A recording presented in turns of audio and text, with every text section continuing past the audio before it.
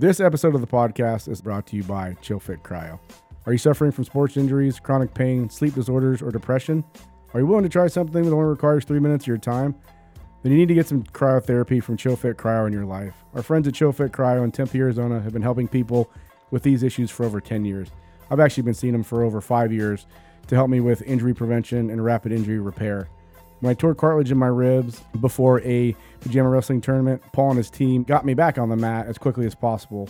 My drugs of choice are full body cryo and the Cryo Zone. ChillFit Cryo has allowed me to sleep better due to my shift work and also recover faster from workouts. Some of the benefits of cryotherapy include reduced inflammation and flushing of toxins from the body, increased blood circulation and increased energy, improved sleep quality, targeted rapid injury repair, decreased fatigue and soreness, and a bunch of other things. ChillFit Cryo, Recover, Reset, Restore. They're located on University and the 101 in Tempe. You can find more information about them at their website and on Instagram at chillfitcryo.com. That's ChillFitCryo. ChillFit Cryo, Recover, Reset, Restore.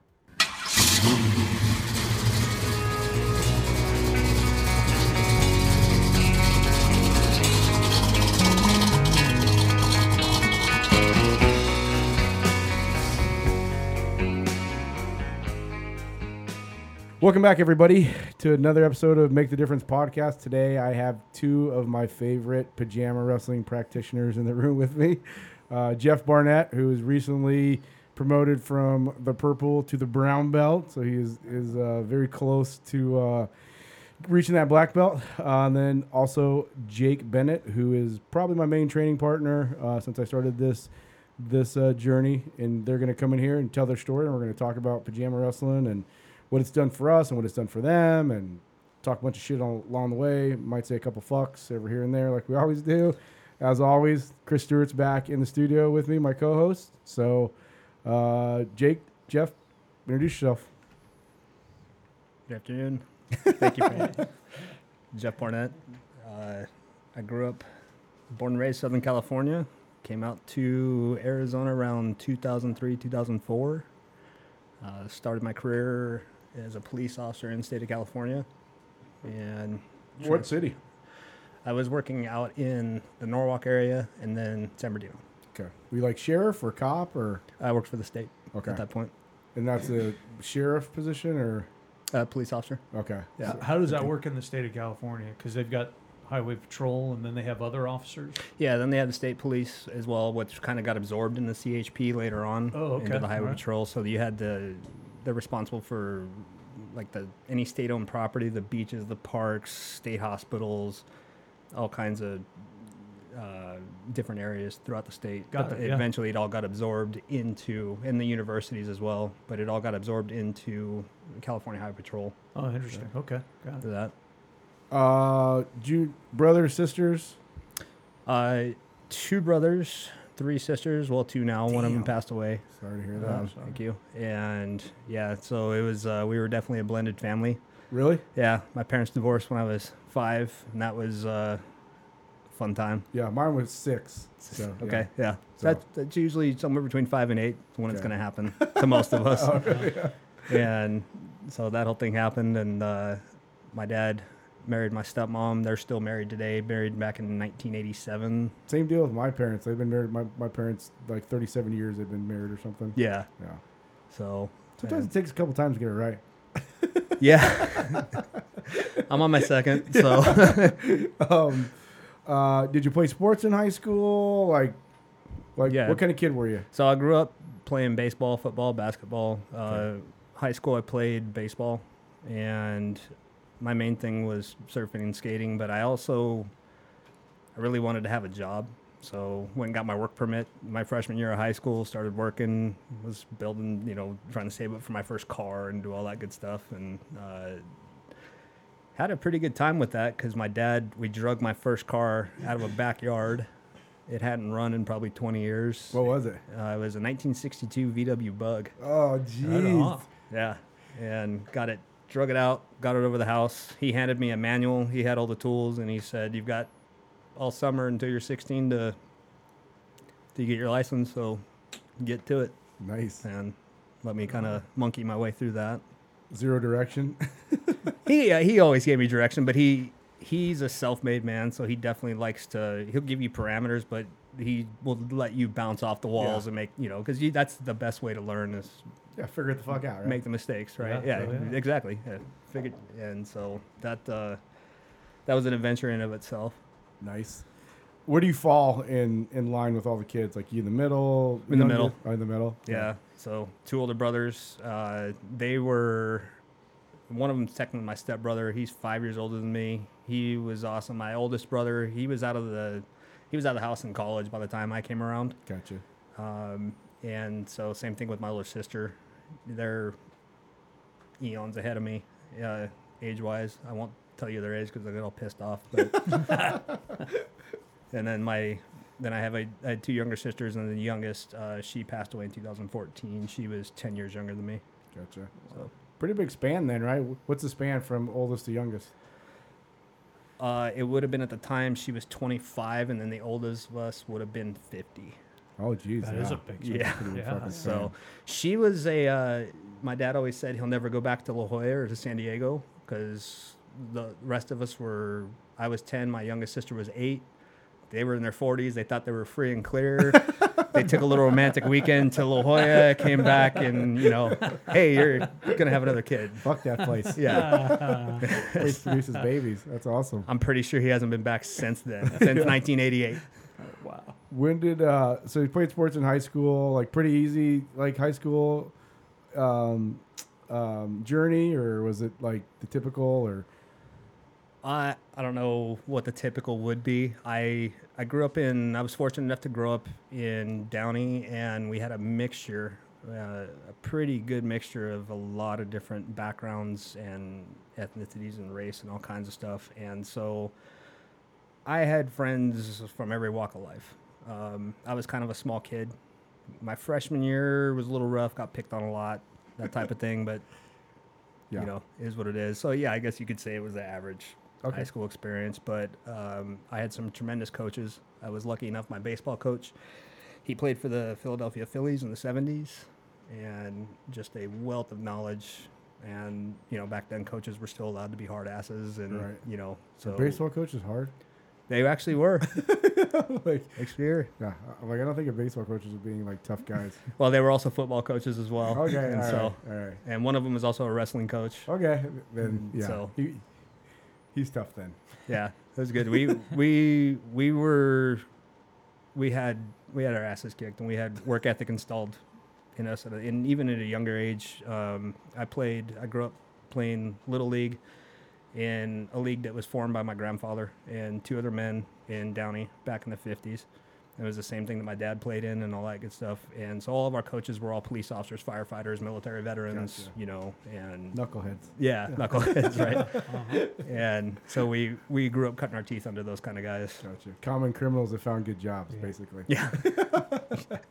Where exactly is Downey in California? Just the relation. Just southeast of downtown LA so you just go down the 5 freeway, and it's kind of the last stop between the not so good part of LA and the beginning of Orange County. Okay, got it. Yeah. And it butts up against. It's surrounded by a lot of cities that aren't that nice. They're Paramount, Bellflower, Norwalk, Pico Rivera, and so it was this small city that back around the World War II days was very nice, and kind of I almost want to equate it to what like Gilbert used to be. Oh, okay. Before everybody from Southern California moved to it. Right.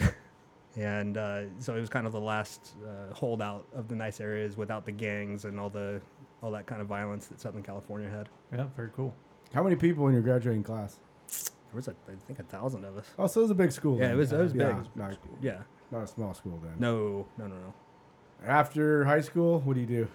After high school, I started off as a police explorer there in high school. What's that? It's kind of like a cadet type thing. Okay, so you show up, you have your training, and you go every Saturday, and then you've got to volunteer at the station on like Tuesdays or Thursdays, whatever it was. We're doing fingerprinting and that kind of stuff, and you're helping out the officers, and you're just kind of learning what it's like to be a police officer. And Did you get to go out like on calls and shit or no? yeah, we'd go on ride-alongs. Oh, that's sweet. Yeah, and we worked the DUI checkpoints and all that fun stuff. And You ever shoot anybody? no, not as an explorer. No. I'm pretty sure a couple of the cops wanted to kill me back then, but Why is that? well, they had to deal with a bunch of smart-ass teenagers. Oh, yeah. So, poor guys. But then I got hired on with a college police department after I graduated high school. Civilian employee, worked there for a How couple old? years. I was 18. Oh yeah, you're young then. Yeah. And so got to work there and continue doing that while I was going to school. And a couple of us had some side jobs working loss prevention for Kmart. But we were in like the shittiest cities in Southern California. We were in Inglewood, Linwood, Cudahy, right? Like blonde-haired white dudes. Yeah. Right. Like, we blend in perfectly. Totally. Right. And so we were constantly getting in fights with gangbangers and, Like just, in the store? oh yeah. That's awesome. Oh, absolutely. It was back then there were no rules, you yeah, know. for sure. So it was a good experience. Is that when you applied your first chokehold? Statute limitations. You're good. Yeah, you're We that's came all up with some creative ways to catch people shoplifting, and the employees who would rip off the store, we would actually hide up in the ceilings and do all kinds of. This is like fun 18 stuff. years old. Wow. Yeah. I can't. Kmart 18 takes that shit serious. Oh, they used to. There's Yeah. no it was, fucking way. It was pretty awesome. Let me do that at 18, it'd be a fucking mess, dude. Oh, we would do all kinds of shit. We would hide in the clothes racks. Yeah. So basically, you went to work to fuck off. Oh yeah. Who then they're gonna give me a paycheck for like tackling dudes in the parking lot? All right, fine. It was a perfect job for an 18 or 19-year-old dumbass. It Yeah. was- I can't even imagine. Like, there's no way. Like, give me that job at 18. There's no way. I would be fucking things up. Oh, it would be so bad. we did some other stuff on the side for gay because when you're 18, 19, you're out on your own. You got your first place. You're broke, and Yeah. you're just trying to make ends meet. And so we did a couple other things. We would work. A couple of the cops had security companies on the side, and so we would work all these events. And I wound up working a rodeo in Compton one Saturday, and You don't hear that very often. no, especially now. What's a Yeah. rodeo in Compton? Yeah, what does that look like? Just about what you'd imagine it to be. And about halfway through the event, the beer truck ran out of Bud Light, Oh, wow.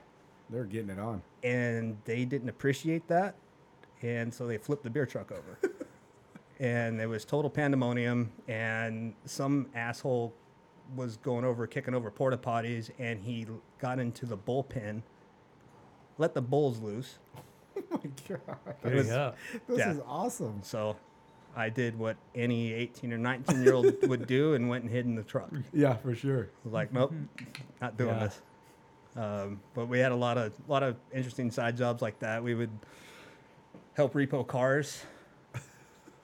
So you go into the hood in Yeah. Southern California at Getting shot at. 2, 3 o'clock in the morning. Some Yeah. people don't want to let go of their Lexus. No. And that kind of fun stuff. And At 18 years old. I didn't even know jobs like that existed at 18. they were kind of under the table. type thing. Kinda. Not OSHA approved. Not, There's not a big application process. no. It's like, hey, dude, I'll pay at the end. Yeah. Hey, can you keep a secret? And if you get hurt, take yourself to the ER type thing, right? And no work comp, no nothing like that. That's awesome. But yeah, we were all doing that. And then of course, living in Southern California, you're surfing first thing in the morning and going up and going snowboarding in the afternoon and doing that whole thing. So That's a pretty good start. yeah, it was good. So from there, where do you go? Went on and got hired as a police officer. Ended up going to the academy and worked for this one of the state agencies. It was interesting. How's the academy experience? Like, how long was it? Like, It was 6 months.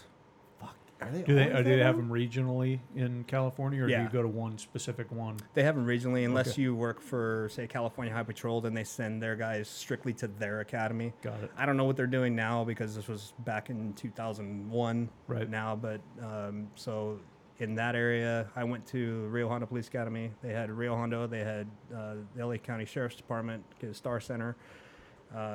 The quote-unquote toughest of the time was the Orange County Sheriff's Academy. We sent a lot of guys there, and so that was back when they still put a beat down on somebody.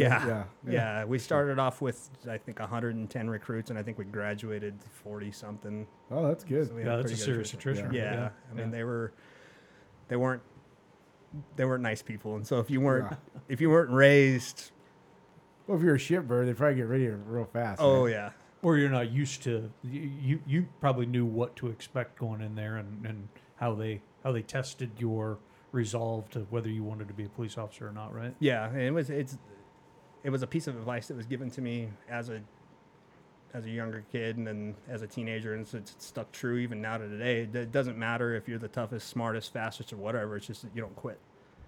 You don't quit. Yeah. You know, you just keep one foot in front of the other, and bad times don't last, neither do good times. So if you can hack it, cool. Well, Kmart probably got you ready for all that too, right?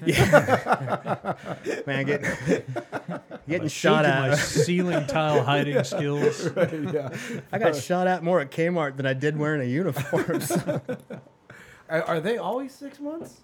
That seems long. Well, in California, it depends on each state has their own post governing board, right? And so they determine what the minimum criteria is for peace officers. And back then it was 24 weeks. And out here in Arizona, it was 4 months, and then it got kind of reduced. They've done some funky What is stuff. it now? Because you're on that. You know, side. I don't remember exactly what the total is, but 16 to 20 weeks sounds about right from my memory.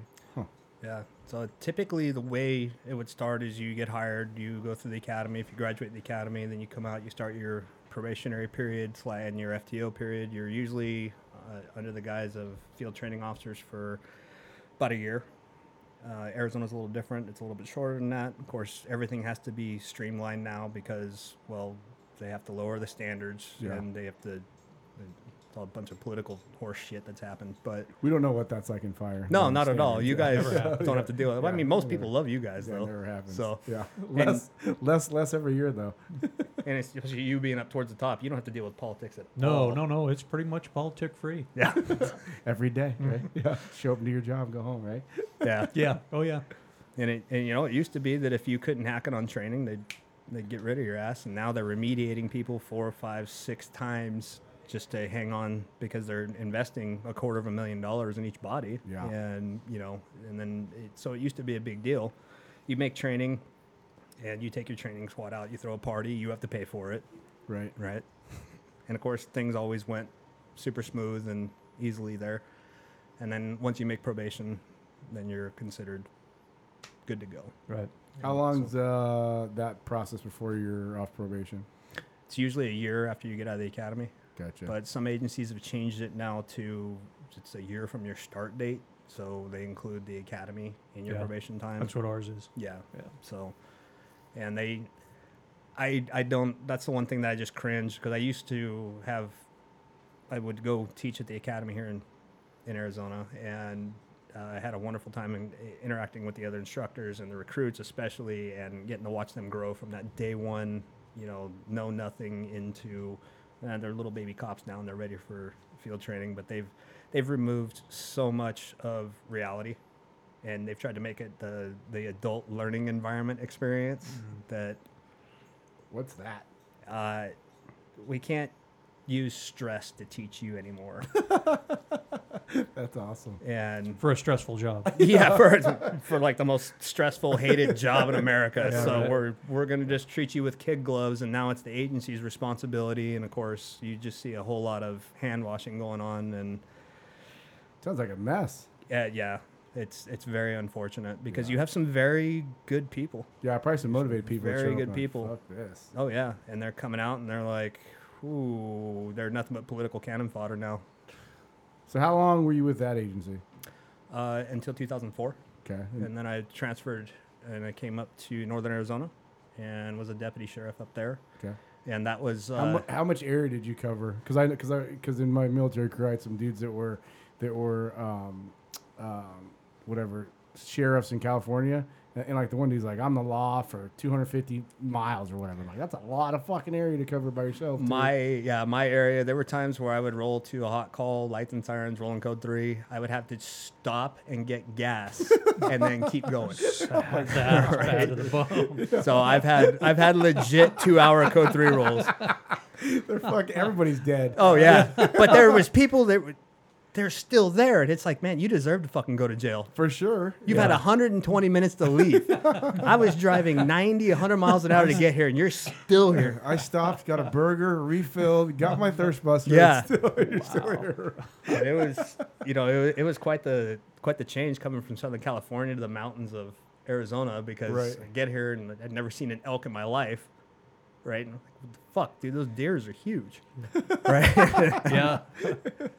And Can I pet one of those? yeah, it's just like, what the hell is that? And just getting to see all the different things and getting to work in that. And I'm used to, What kind of crime happens around there? oh, dude, everything. Really? Everything. Because out there, you have so many people who they homestead. And so we had a huge problem with meth. We had a huge problem with the cartels. We had a huge problem with domestic violence. And, of course, a lot of drinking, a lot of guns, and Right. all kinds of fun stuff. So we had everything. Wow. Everything and anything. Yeah. Trafficking kind of through your areas, stuff going from one place to another. I-40 is one of the main corridors Yeah. Yeah. for drugs, guns, and cash. Yep. So And probably, why am I drawing a blank? On like prostitution. Yeah, trafficking. Yeah, like Human human trafficking. trafficking. Yeah. Yeah. we had quite a bit of that. And then, you had the other thing that the mountains bring out are the constitutionalists and all of the sovereign citizens and Right. stuff Yeah. like that. And so it's not uncommon to hear you be out somewhere on a call, or you have to serve some kind of civil paperwork or whatever. You get surrounded by 10, 15 guys with automatic weapons, and, or you, so a lot Not of, today. You guys get the fast today. they wouldn't mess with the sheriff's department too bad, because they only recognize the actual sheriff as the only legitimate law. Gotcha. They don't recognize city police officers, highway patrol, none like that. The only person they recognize is the actual sheriff himself. Wow. So it was pretty interesting. Yeah. Any close calls there? Yeah, first time I ever got ambushed and shot at Whoa. was up there. Damn near got my head taken off with a 30-06. And the only reason that I'm alive is because I happened to step in a hole when the guy fired. So he wasn't playing. He wasn't No, going to shoot over your head or anything. He was trying to kill us. Yeah. What was the deal? He was one of the local meth dealers, was all tweaked out, and his girlfriend had broke up with him. He was an asshole. Right. And so one night he goes over to her house, he kicks in the door, and he's got a rifle with him. And so she grabs her daughter, bails out the back door. He fires as she's going out the back, ends up wounding mom in the leg. Luckily, he was so high he couldn't really hit shit. They go around the back, and this is literally out in the middle of nowhere by an auto recycling plant, and it's dark. So that's kind of the only saving grace there. Yeah. No night vision or nothing like Right. that. Yeah. And so she ended up escaping over to a neighbor's house, which was way down the road, and called. And so we all went out there, and pulling up, it sucks because you have to go in down this long driveway, this long road, and we're backlit by the auto recycling plant. So we're completely silhouetted. Yeah, We're totally screwed. Right. And he had higher ground. He Oh. went up in the hills and was just waiting. Yeah. And so we're walking in there. All I had was a 45. Good thing he was retarded. Yeah, yeah. Had he been a legit hunter or, Yeah, former military, or just anybody who knew how to actually handle a weapon and not be Right. cranked all Eagle Scout, anything. Yeah. So he let us have it, and five of us ended up piling behind this junked out car in the middle of this yard. We couldn't see him, and we were in a dead zone. Cell phones didn't work, radios didn't work. Oh, Beautiful. fuck. Oh yeah, it was amazing. Yeah. It's a great time. And so he wandered back down out of the hills for I don't remember how long it was, but it felt like forever. And so we kind of established kind of a quasi perimeter, just everybody shut the fuck up, look, listen. Yeah. And he wandered over by the front of the house, had a porch light, and also we see him, he's bebopping, carrying the rifle. And one of the guys stands up, we go challenge him, and he turns and spins on us, and then it's game on Yeah. It's at over that point. at that point. Well, of course, one of the guys, try not to take people who talk too much seriously. Yeah. But I worked with this guy, and we all did, and he would always run his mouth about we were shit. We didn't know anything. We didn't this, that, though, and he's big and bad and blah, blah, blah, blah. And he was the only one of us that had a rifle. And shit starts flying. He hit the ground. And he's curled up in a ball. Like, give me that shit, motherfucker. Yeah, you know. And so it was definitely a fun night. I didn't hit shit. I fired, but forensics went out later, and I shot the shit out of the porch. Right. 45 from how far away? I think they measured me at just over 93 feet. So That's a long distance with a 45, dude. Yeah. But when he spins on you, I mean, the barrel looks about that big and all that fun stuff. But yeah, I got into a couple shootings up there. I got more than a fair share of fun play up there in the rural areas. Yeah, I guess if there's nobody around and like those dudes are all fucked up on drugs or whatever, then like, hey, fuck it. They're gonna let it rip. Yeah. And then the second one was Sounds like a horrible job. yeah, I should have been a firefighter, you know. It's Yeah, I just, was like, that sounds horrible. they're so happy to see you guys, and you know. The second one was another dude with a hunting rifle who was drunk off his ass and was mad, and they had a family gathering gone wrong. He went outside, decided it would be a good idea to start pumping rounds into his wife's car out in the driveway. So here we are again. And the crazy thing was, it was in September again, and almost to the day from the last one. Jesus. And so we go out on that one, and we all parked down the street. We jumped into one guy's pickup truck, so there was like 5 of us. It was just straight up deputy style. Right. And They're hillbillies. I love it. yeah, man. So we go rolling in all blacked out and get alongside the house, and one of our guys is taking the back. The rest of us are coming up front. We have our dog, and he comes around front. He spots the deputy who is at the back of the house and starts to level on him. And so we open fire, and dude ends up getting hit, he barricades himself in a car, and then we end up getting him out, talking him out and all that good stuff. Sounds like a long call. I like my calls to be about 5 to 10 minutes long. A mess, man. Everything we touched, it was just a mess. Need a sandwich afterwards. Exactly. And this was the first time I got shot at really makes you take training a lot more serious. Oh, for right? sure, right? But then the second one really installed in me the importance of drilling. Yeah. Because my rounds were grouped together. They were nice. But when we went inside the house to go check on everybody, because the backstop was the house. Yeah. We go inside and we're checking on everybody, and somebody says, go check on the baby. What baby? And the baby's in the front room where we were shooting. Yeah. And so we go running in there, and I saw bullet holes through the wall and right over this sleeping infant. Wow. Slept the whole time? Yeah. That's savage.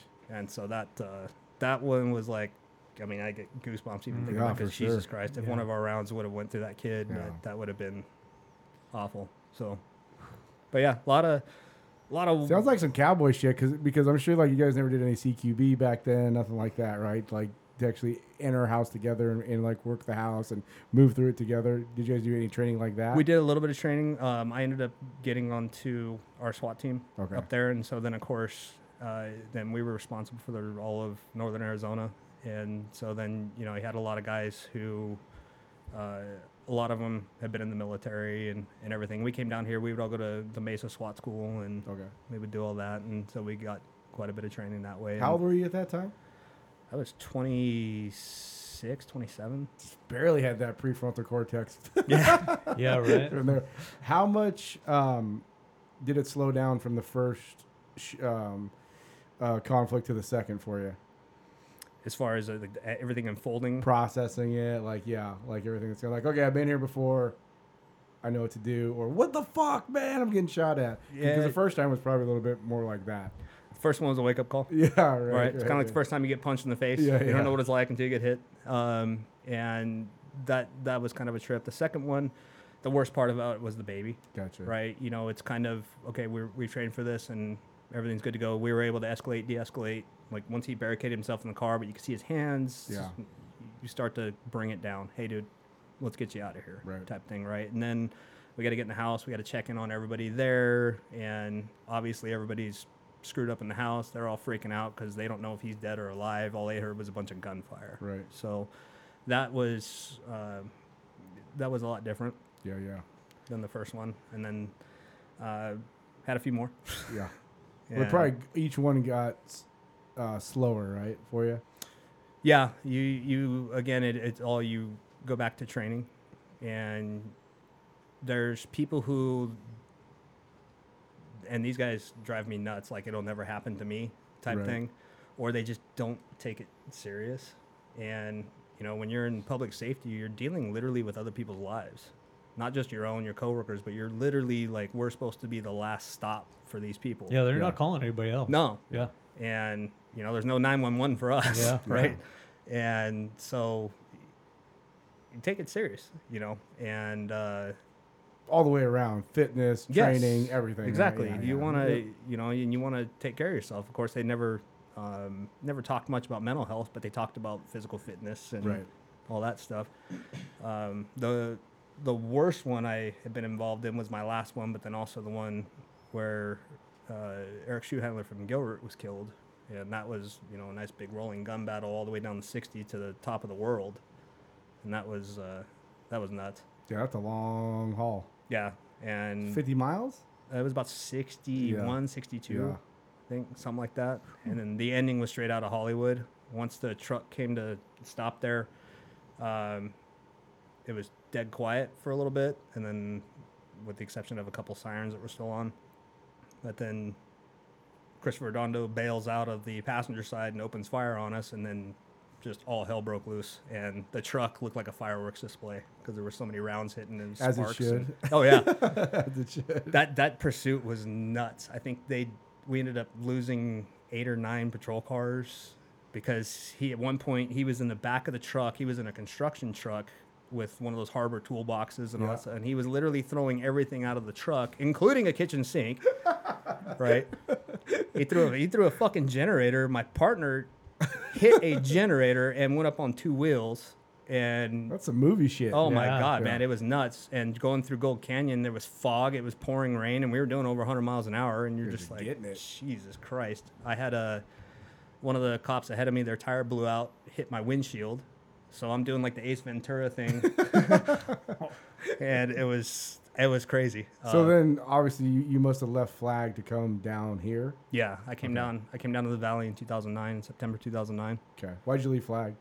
That was back when the recession was going on. Okay, and so the city council, and all of their wisdom and all of their love for public safety, they cut our pay by like 20%, and already weren't making much up there to begin with, you know, and had kids. And there was one spot open in the valley, and I sold under Lucky Star, got it, and literally won, and ended up getting it, and doubled my pay overnight. You're like, I'm in. Wow. Oh yeah, I was like, all right, and then came down for that, and was very fortunate to work under a good chief and a lot of good people. And who was the chief back then? Back then it was Tim Dorn. You familiar with him? No. No. Yeah, me neither. That was in 2009? 2009. And then you were with them for how long? Till 2015. Okay. So then what was the transition out of that? I was medically retired. Okay. For PTSD or something else? Okay. PTSD. So a lot of my career stuff, yes, I had a bunch of shootings, but a lot of it was surrounded a lot of really bad death calls, a lot of kids. You know, Cinco de Mayo in 2006, I watched a woman burn to death and couldn't get her out of the car. I still have all the scars on my arms and everything. I had to let her basically die because I had an infant that was ejected and had nicked their femoral artery, and they were spurting blood. It was a pretty bad wreck, and it was one of those days where everybody's passing each other code 3, and there's just not enough bodies to go around. Yeah. So she was trapped in the car. I never had encountered a situation where the steering column had collapsed down and pinched her legs. Right. And couldn't get her out. Went in the car 5 times total. when I first got on scene, the engine compartment was engulfed, and it spread around the passenger side, and did the thing where it blows out the tires, and it worked its way around the car clockwise. And so I was, that was pretty heavy. Oh, you're watching it all in real time. Is she conscious? She was she was unconscious for most of it, but then as her legs started to burn, and you could hear the flesh sizzling, she started to kind of wake up and moan. And I was going to shoot her because I realized I couldn't save her. And I had and there was literally, it took fire department 7 minutes to get on scene. We were way out there. Yeah. No fault of their own. Right. But there was a witness who was standing there screaming when I took my gun out because, hey, if I'm trapped in a car and burning to death, shoot me. Put me out of my misery, And the witness actually pissed her pants because it was such a horrible thing to see. For sure. And then so I went over and took care of the infant until Life Flight could get there and medevaced them out. Kid lived? Kid lived. That's a win. Yeah. Yeah. Definitely lived. And That's a win. so that was good. And then, but I just had a bunch of those wrecks where a lot of my stuff, it all revolved around women or children. I had another one. So that happened. And then I had to stay on scene after that and do the reconstruction and help do that. So I was there for 6-7 hours. And you just got to relive it over and over and over and over. Yeah. And then I come home and then go right back to work the next day, and you're totally fine. Yeah, absolutely. Nothing's not a bothering problem, you. Yeah, right? Nothing's bothering you right now. That was actually the first time I ever threw up at work. I went behind once fire got there. I went behind the rig and puked. So that was pretty bad. Yeah. I've had bodies explode on me, from all the decomp and stuff, and we have to move them and help the ME, and I've had them pop on me, and that's pretty, that's gnarly, pretty horrific shit. That didn't make me throw up though. Yeah. But yeah, you go back to work and had any talk. Did anybody talk to you after that or ask you questions, how you doing type of stuff? Or is that before that is actually a part of the that was way before? We do business? Yeah. I got a hey, you good from the sergeant, Right. And what's anybody gonna say? Yeah, man. Right. 100%. Totally Yeah. good. Yeah, I'm fine. Yeah, I'm good. And I'm good. I got this. Yeah. Yeah. But go back to work, rinse and repeat. It was just this slew of them. And I had another one where I was first on scene. This gal crossed in the oncoming traffic, got drilled, completely busted up her chest cavity. She was pouring blood out of her mouth, unconscious. She had a 5-year-old in the back seat. She was obviously going to be dead, and kids crying for mom, right? And so I picked the child up and hold him and everything like that. We had my worst shift ever was I started off with a 2-year-old who drowned, and we were lucky we got her back, and we kind of escorted the ambulance. We just basically told medics, get on our ass, we'll get everybody out of the way, let's go. Got her back, went 10-8, and had a woman who was killed by an impaired driver on her way home to work or from work. Did that, and then as I was leaving for the end of the day, it was right on the corner for a call. It was a disturbance or whatever, but it had been upgraded. Woman had a gun, came pulling up around the corner, and this woman walks out in front of her husband, her family, and the whole neighborhood and shoots herself in the head. In front of her wife and kids, or in front of her husband and kids. And it was and the interesting thing about it was I had a friend of mine had their wife ride with me that day because she wanted to be a police officer. That'll last. Yeah. No. She does something else now. Yeah. She's like, fuck this. Because it was, after the child drowned, and then of course you get this lady blasted all the intersection, and then this chick walks out and shoots herself in the head. It's kind of like, hey, this is all in 10 hours. No big deal. Let's go have some lunch. Mm-hmm. Yeah. So yeah, it was a. But your career is not the norm. For some reason, you got all these things handed to you for whatever the universe gave you. Most guys don't get all that, right? Yeah, I was always a worker. Yeah. Like I said, I've had a job since I was 14 years old, and I just was taught you work hard. You work hard. And so if somebody else is paying you to do a job, you do the job, you do it right. And, with police work, I loved it. I love getting to interact with people from all different walks of life and getting to hear their stories. And yeah, as you know, you get to help them on some of their worst times, you know, but other times you're saving them from themselves most days. In my experience, that's what we're doing. Workers in that world, they find that work, right? Yes. Yeah, because you're pushing and you're going and you feel that responsibility and you end up on those because of your attitude and you're pushing and you want to do a good job. Yeah, I'm nobody special. I mean, I worked with guys and gals who they were 10 times the cop I ever was, but yeah, there's definitely so much work to be done out there if you want to do it. Right. There are plenty, especially nowadays, that will go out and they're just going to hide. They're going to answer calls. They're not going to do anything proactive. And, when you're proactive, it's going to find you. Gotcha. And so, but most people, no, they don't get into this much that stuff. much shit. Yeah. So When did you realize the wheels were falling off the bus and you needed some help or you needed to make a change or whatever it was? Well, it would have been right around 2014, and my last shooting that I got into, I was working one morning and there was a bank robbery that had happened. This guy went in, robbed the bank, and then he had kind of this elaborate getaway scheme where he took off on a bicycle, went around the corner to a car that was stolen, then drove. You'd watched too many movies. Yeah, huh? Yeah, right. And Probably a fireman. he had a mustache like one. Creepier than Jake's or no? Definitely. Damn. Yeah, it was pretty legit. And he didn't know that they had GPS the money, so we were just following the money. Yeah. And ended up finding him over in East Mesa. Watched him carjack these two guys at a Goodwill, and He was trying. oh, he was definitely trying. was Right, he couldn't figure out how we were just like still on his ass, right?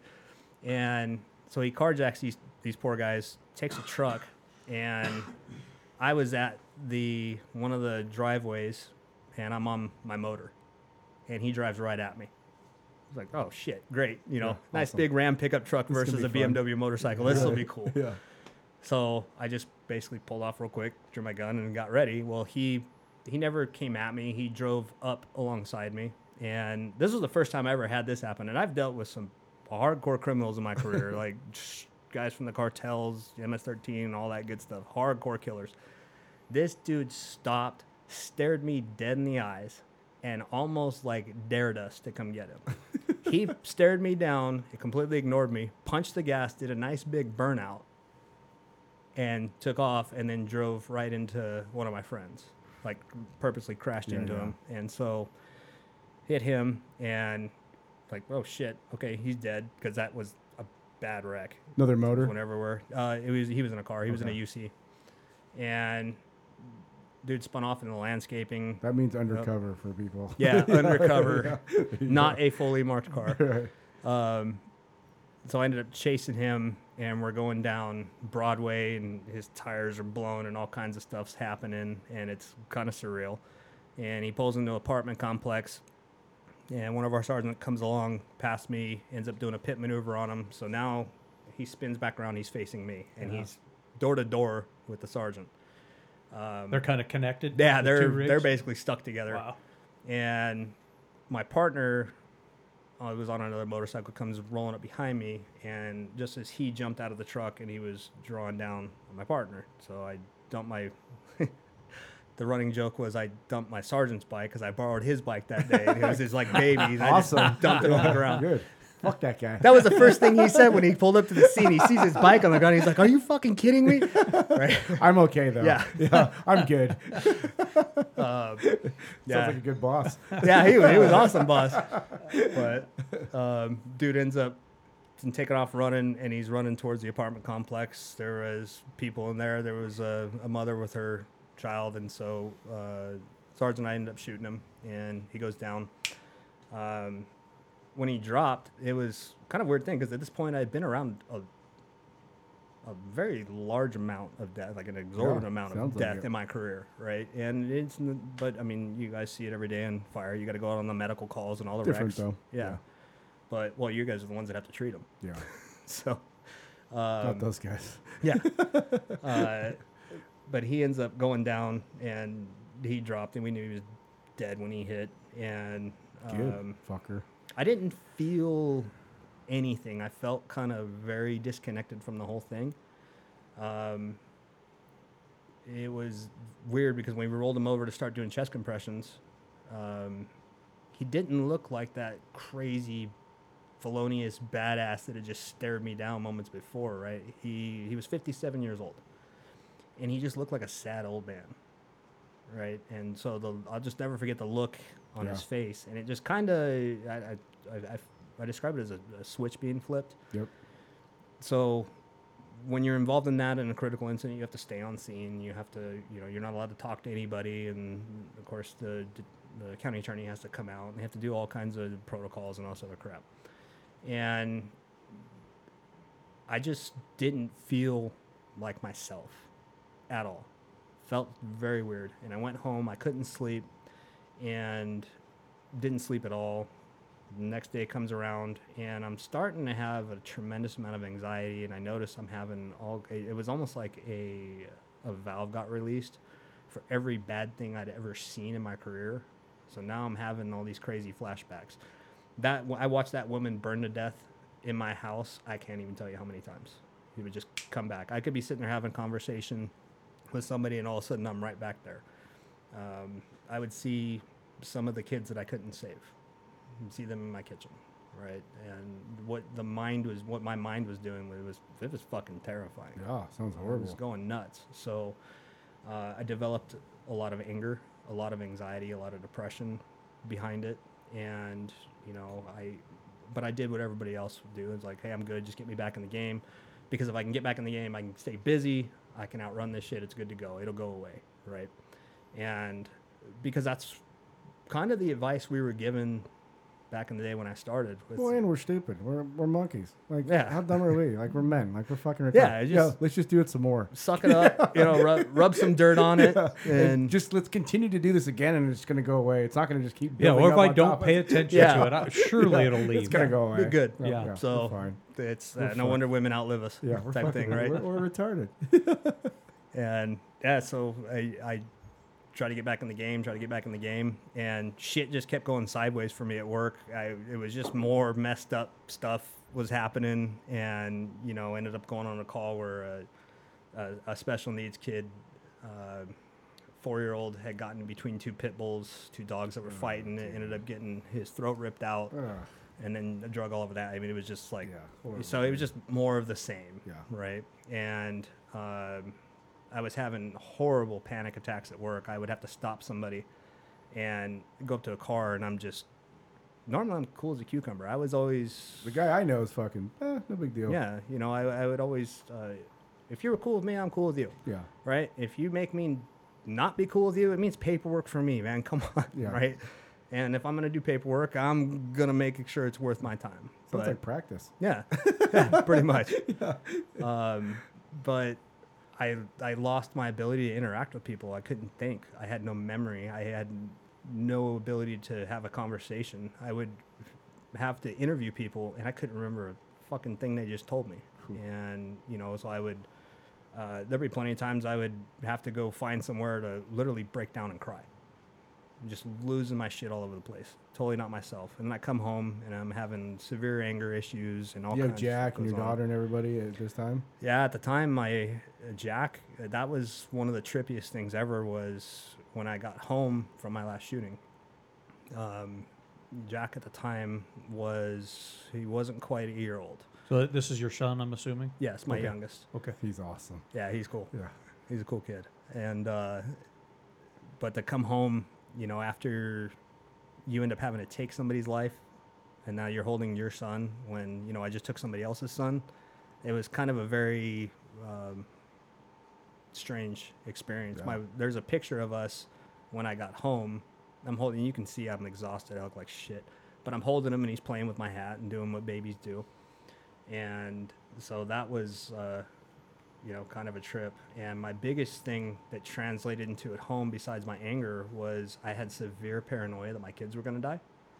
So everybody else would go to bed, and I was up going room to room, checking on my kids. And I would just sit there in front of Jack's crib and just listen to him breathe, right? And thinking about the kids I couldn't save or the ones that I've seen, had to get worked on. And as you know, doing chest compressions on a human is kind of a unique experience, and watching it be done, it's kind of a weird thing. But that was my biggest thing is, they're going to die. They're going to die. They're going to die. And so I wasn't sleeping. And so went and found help. The department, they tried to do right by me.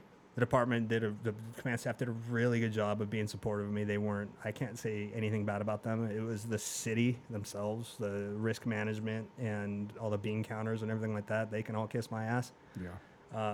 But at the time, they had this particular therapist, psychologist that they sent everybody to. And so they sent me to her.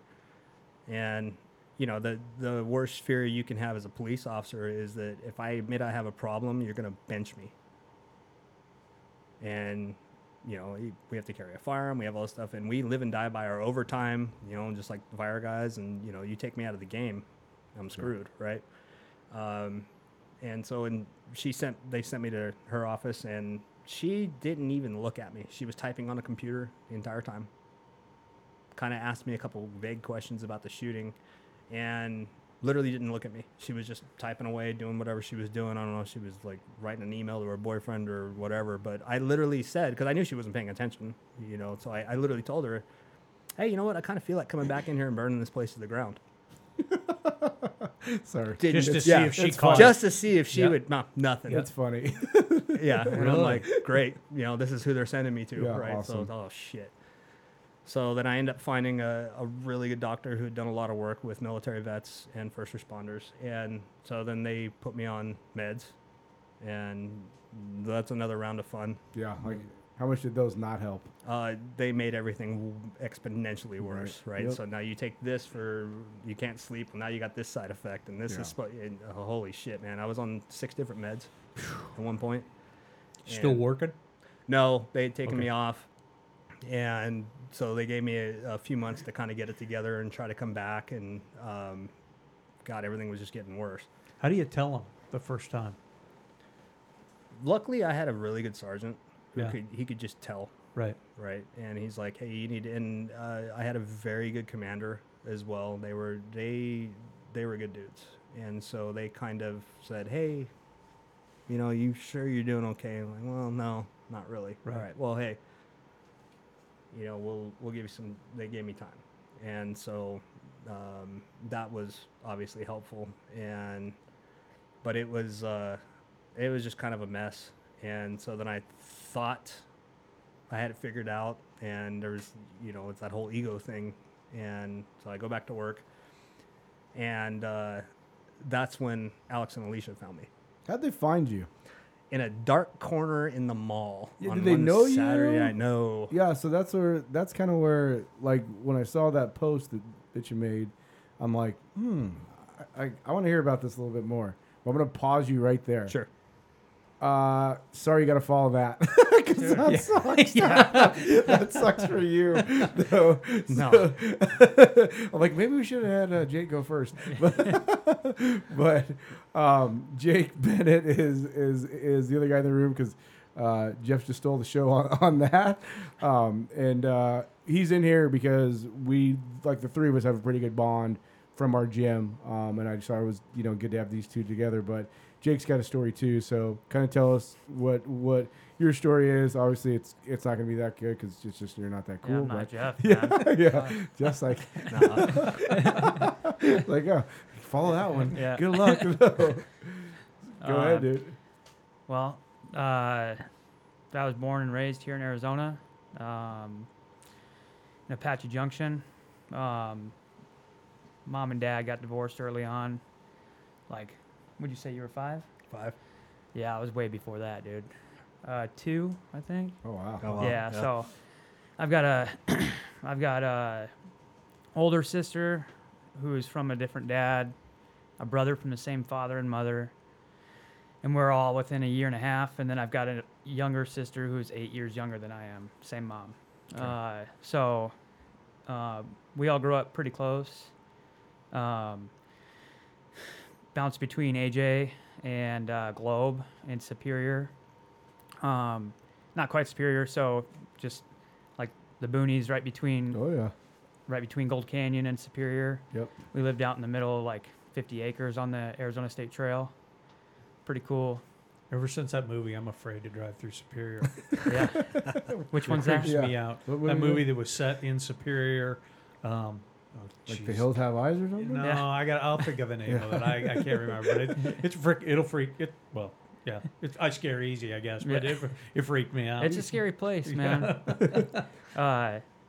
Yeah, so that was pretty cool growing up. I mean, a different kind of childhood, and I kind of had a little bit of both growing up in the city, growing up, in the boonies, and living with my mom. My grandpa's the one who has like that land out there. So, yeah, my brother and sister, we just go roam the hills, and then I got to grow up a little bit in Globe. My dad he ran a tire shop that my grandpa owned, and so got to kind of help my dad do work on cars, and that's how I started off. Did you go like to grade school in Globe or? So I bounced between AJ and Globe. Okay. Yeah. How'd that work? Like you do a year here and a year there? Or? Yeah, just whenever mom liked me, I lived with mom. Okay. All When right. she didn't like me, I lived with dad. Gotcha. So about every other year, I bounced back and forth. And then by the time I was in 8th grade, I was kind of done with it and kind of stayed with my dad. Just Gotcha. just a little more. Not that my mom wasn't stable. She just kind of, That's more consistent. Yeah, consistency. For sure. Not that, she was always there, but it just wasn't, like, it was a lot easier living with dad. Gotcha. And then, Globe's an interesting place. I don't know if you've ever been up there, but. Do you know Dan Ioli? Mm-mm. Because he's from that Globe Superior area. He's a Phoenix fireman. Yeah, I mean, his roots are there, and I helped him move a bunch of 8816 block to their cabin and shit like that. So just a small place. Yeah, it's finicky too, right? It all runs off of the mines, and so when the mines are good, Globe's booming. When the mines aren't good, people disappear. Yeah. Or they lose their jobs, and the town turns into a ghost town. So, when time was good, when the mines were good, my dad's business flourished, and it was great living up there. And then, the mines kind of shut down, and my dad had to find different work, so he started selling cars, and then wound up going back to AJ, and then that's whenever I wound up moving back to AJ, and went to high school out there, finished up, and wrestled, right? Yeah. Yep. Yeah, I wrestled in Globe, did the junior high thing, whatever, but that's kind of where everything sort of came together, was whenever I went back out to AJ. What weight were you in high school? I started off as a heavyweight. What? Yeah. You're a chubby little kid. Oh, yeah. Yeah, I was a big boy. Yeah. Yoked. Yeah, just shredded. 5'5", Yeah. 240 pounds with twisted steel and blubber. Oh, yeah. Yeah, so... Dude, you had to get pounded on, right? Oh, man. That was probably rough for a bit. Yeah, it's good life lessons, Tell me about those life lessons. Yeah. Tell me about getting your ass handed to you. Yeah, nothing like getting a good ass whipping every day by somebody that's supposed to be 250 pounds. Right. Yeah. That was as a freshman? Yeah, I think the biggest I got was about 250. Holy wow. And then... I can't even imagine you 250. We solid, might have had matching like I heads. said. Yeah. That's us. Yeah, it was good for me because it made me realize I don't want to be 250 pounds. Plus, you had a tough coach. Yeah. Yeah. Yeah. Those coaches those coaches at that time weren't easy. No, and kind of help push past all that stuff, right? How being fat's easy, right? Yeah. So I'm trying. Yeah. I'm trying to get there. Yeah. But just kind of help. I don't know, just establish that I don't want to be that person, right? And made it. Did they fuck with you, or did it just kind of like you just? Was that the coaches, or like hey, were they always constantly on your ass to lose weight and stuff like that? Yeah, it wasn't really them. What happened was whenever I moved from Globe to to AJ, overweight, right? And and then I've got this scar on my head. Tell a lot of people I got shot one day, but it's not true. Yeah. Yeah, so I had it's a better story. Yeah, it's a really good easy story. People go, oh yeah. Yeah, sweet. No, well, what really happened is I was playing football and I got an infection on my head, and I got just this big nasty like rolling boil on my forehead. So I was the big fat kid with the giant bump on his head. Man, you had a rough start, dude. bro. It was awesome. Chicks dig that. Yeah, they loved it. Yeah. They're just drooling all over me, beating them off with a stick. Yeah, it was disgusting. And so, it just kind of pushed me to, I don't know, want to take care of myself physically, I guess. And that's awesome. Yeah, it was, again, kind of like those lessons you get from getting your ass beat being 250 pounds when you shouldn't be. Going through those experiences kind of just help me want to stay looking good, I guess. Yeah, well, I mean, and feeling good more there's a so. lot there too, because if you're getting your ass beat every day, but you're going to continue to show up and get your ass beat even more, like there's a lot of resiliency, a lot of toughness, like lots of lessons to be learned that at the time you're like, fuck, this sucks, but pays dividends down the road. Yeah. Yep. Yeah. So that's that. So sophomore year, still heavyweight? Oh yeah. So, started off as a heavyweight, and then I decided, I'm done being this fat kid. So I didn't know what I was doing. My coaches didn't really know what they were doing as far as like nutrition and stuff. So just don't eat and work out a lot. That's it, man. You get a piece of bread for breakfast. You get some fruit for lunch. And a can of tuna for dinner. You do that for a couple months. Yeah, the wrestler way. Yeah, you go. Boom. 180 pounds all of a sudden. 70 pounds. That's fucking a lot, dude. In 2 months? I think I started playing football, so I'm sure it was stretched out between there, but it was a solid, 30 pounds. Yeah. And then just fell in love with wrestling, man. You're like, I'm actually pretty good when I'm not fucking 80 pounds overweight. Yeah, it was crazy how light I felt, man. Right. Like nimble feet. Right.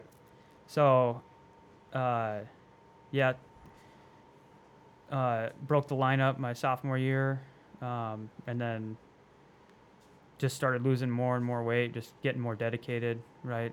Putting more time in, finding like the success with it. Mm-hmm. The more time I put in, the more success I found. That's wrestling. With, every high school, everyone, I guess, high school is challenging as far as relationships, stuff like that go. And every time that some kind of relationship would fall through, I'd fall back to, what doesn't fall through is wrestling, right? So just dive further and further and further in. We're still doing it. Yeah, now I'm 31 and I'm still doing the same thing. Still fucking doing it. I'm right there with you, dude. I wound up having a decently successful high school career. I wound up placing fourth my junior year and second my senior year. I walked onto a wrestling program and a Division II program in Minnesota, Minnesota State Moorhead.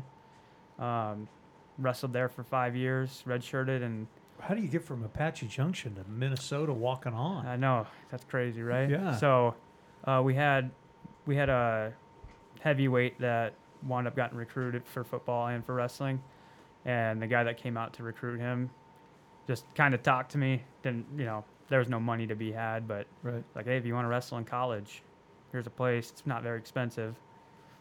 It's pretty fucking cold, and there's a lot of factors. Yeah, it's way different than here. Yeah. And there's a lot of chicks that have a winter coat all year round. You want to? Yeah. How does that sound? Looking back at it, about another $5,000 a year would have been worth it to go to California or somewhere else. That's what we talked about the one time. We're like, dude, why didn't we just go somewhere fucking cool where we could snowboard, mountain bike, do shit like that? And so like, oh, I gotta go here, I gotta go there. I'm like, we're so fucking stupid. Yeah, just about anywhere would have been better. No, it was great. The people out there are awesome. Those cold, hard winters bring people together. It makes for good people. Makes for a lot of drinking. Lots and lots of, there's a lot of drinking out there. But yeah, I did the 5 years there. Wound up qualifying for nationals one of the years. that was about the brunt of my success. Yeah, Jake says he was famous for always going out and losing his first match and having yeah. wrestle back in every fucking tournament. He's like, yeah, that's pretty much par for the course for me. Yeah. Those are my favorite medals, man. The ones you had to like really grind to get through, right? I like to just end up in the finals. Yeah. Yeah. I don't want to take the other path. It's too fucking long. Yeah, I've been through that one a couple of times. So stayed there 5 years, graduated. Got the fuck out of there, dude. What's Yeah. your degree in?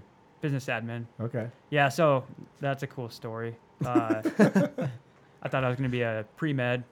Yeah. Oh, my mom thought I was going to be pre-med. Yeah. Yeah, you're going to go to school, get this biology degree. Turns out you have to want to get a biology degree. Yeah, you have to really want it. It ain't fun if you don't like it. Yeah. No. So, I don't think even the pre-med people like it. They just know they have to do it. Yeah. right. Yeah. So I showed up. I've always been, I wouldn't say I'm super smart, but I get through school just fine. I can kind of, Yeah. I'm not a dummy. Right. And that's the way I played it. Right. You actually have to read. Stupid. Yeah. So I would go to class, kind of do what I did in high school and just sort of fall asleep and hope that I retained the information. Yeah. That did not work out. After my first year, I wound up with like a 0.7 GPA. Yeah. So That's hard to stay eligible.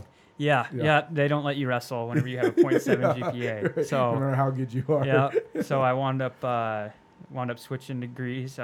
Business admin was way more my speed. Right. I could show up And sleep. and kind of soak in the information and still get by just fine. Wound up with like a 3.1, 3.3. Nice. So Sleep on your book and get it through osmosis. yeah, definitely more where I belonged.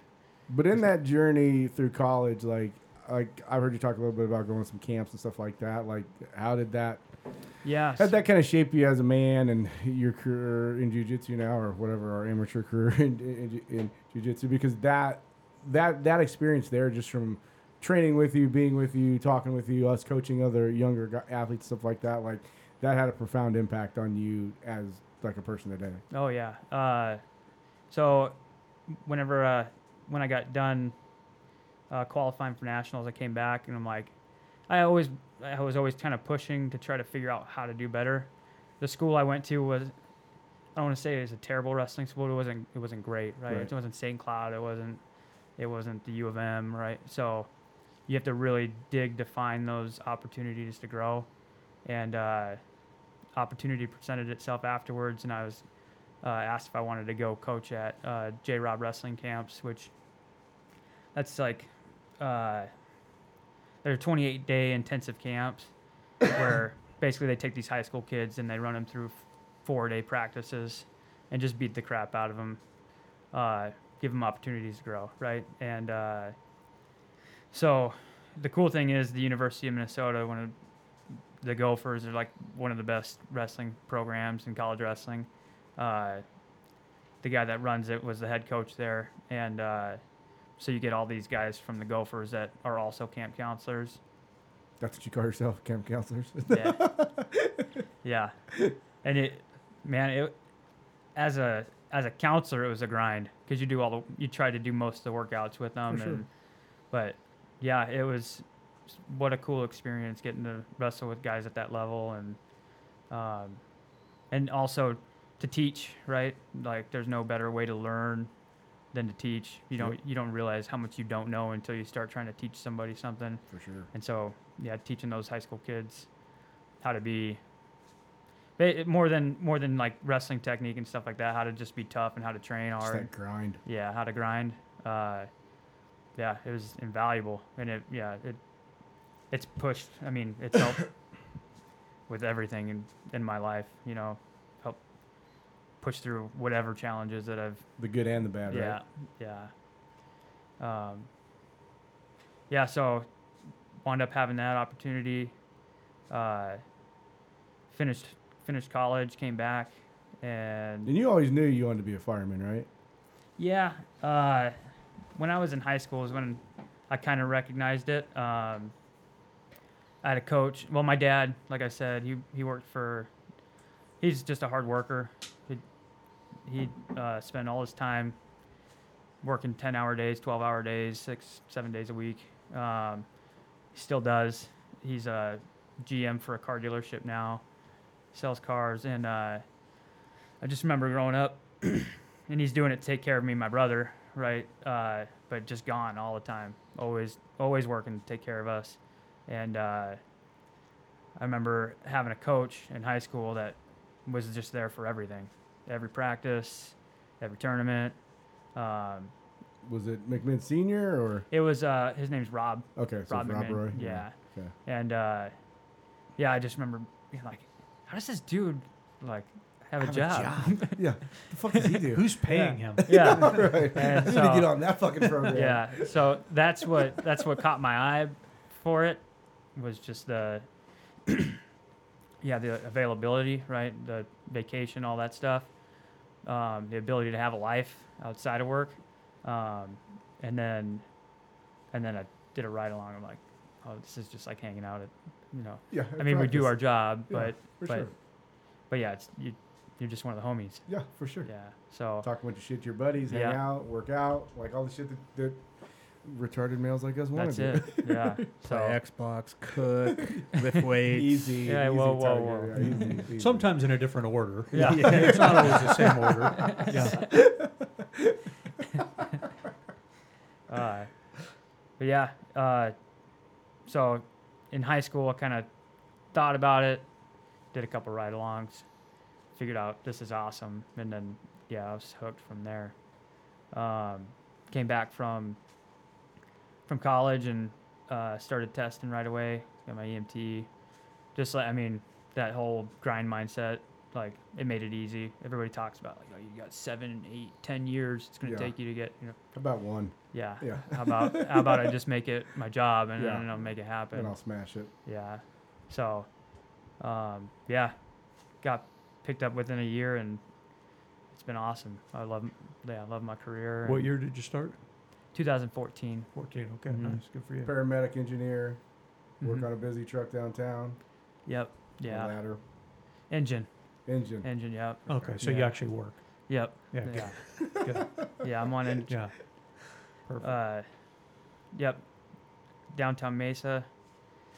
Awesome place to work. It's a booming community. And it's cool too. Like we used to do this, right? But he has the opportunity to work in training as an RTO, as an engineer. Yeah. At their training academy. Right. And like they have some younger cats like him that are able to get down there and get after it with those younger recruits. It's Super valuable opportunity for the guys in the field and for the recruits to have people there like that. yeah.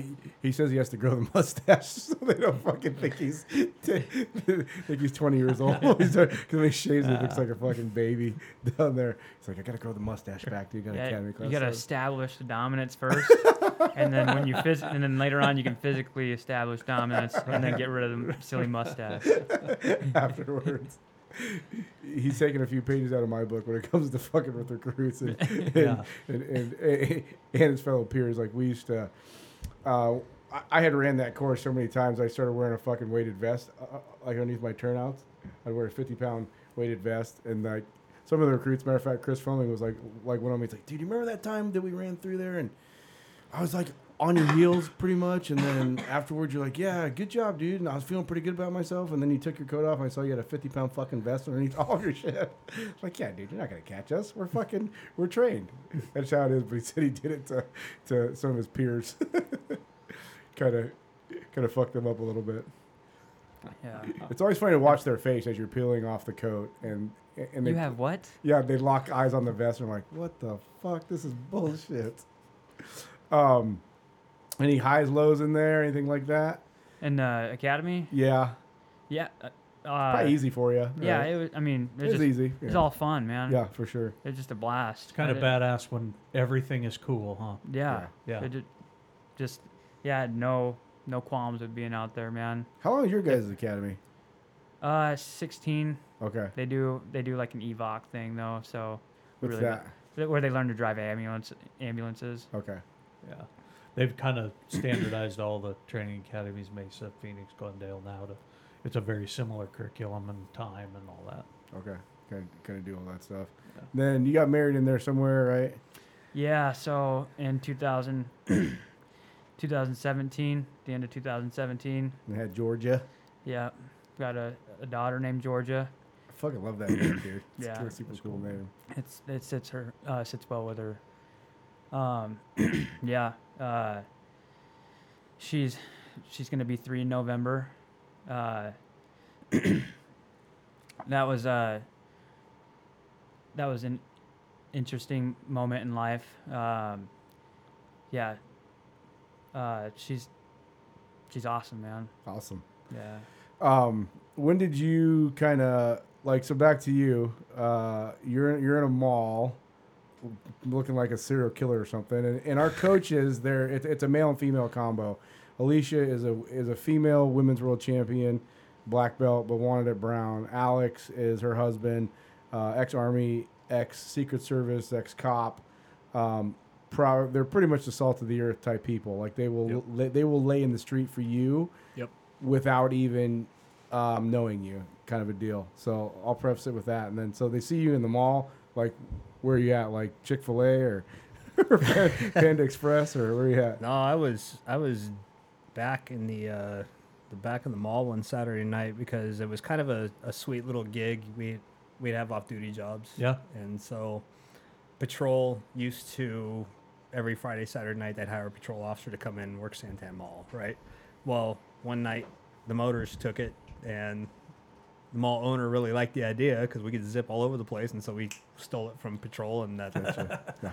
Bet they love that too. Oh right? yeah, So awesome. okay, Yeah. cool. Thanks, Fox. For Yeah. Thanks, So fuckers. it was your overtime, bud. Yeah. But I was working it one night, and I was in a particularly foul mood because I'd come back to work, and I just was not. Man, I was having a bad time.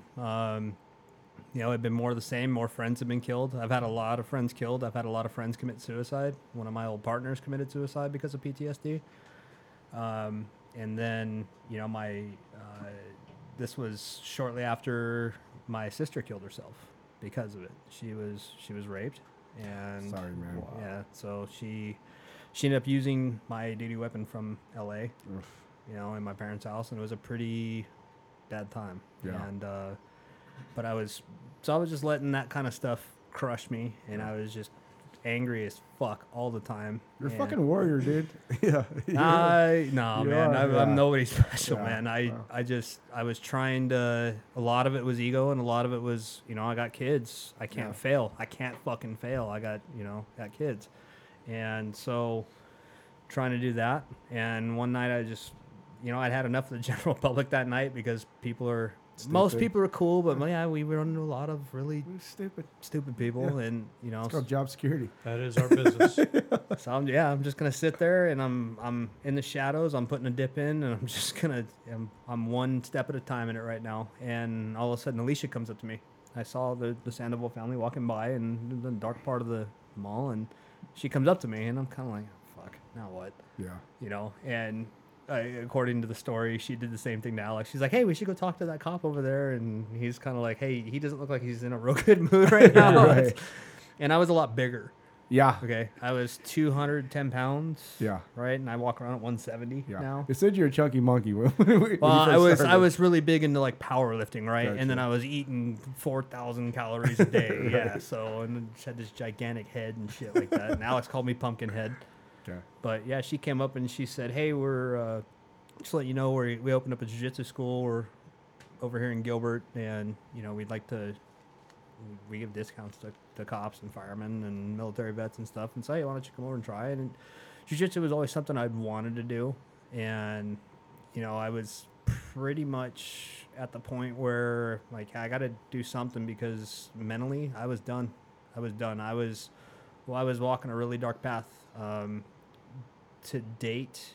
Up to that point, I had lost 5 friends to suicide, right? And then, my sister did herself in. And to me, because I had seen so much death and so many suicides, and so to me, I started going down that path myself. And those were some dark, dark fucking days. How long is this before you end up leaving the job? This was about a year before. Okay. All right. So, Yeah.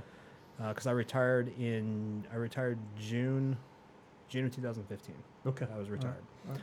And so, but you know, that thing that had been instilled in me by my coach, my dad, everybody is, you know, my dad's a Vietnam veteran, my uncle was a Vietnam veteran, and it's just, you don't quit. You don't quit. Life's going to suck, but you don't quit.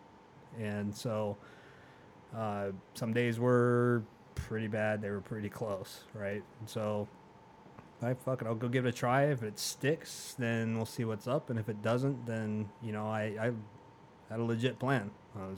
I was done, right? So I went in and... This is at the first academy, right? Yeah, this is the very I'm first academy. way past all these times. So that's a pretty small academy, right? Not too many people. You're all white belts, right? Yeah, a There's little no higher 2,000 belts. square foot thing next to a Chinese massage parlor. Yeah, right? sweet. It's this Yeah, little strip mall. recovery right afterwards, Oh, dude. It's a dude. recovery time right Oh my afterwards.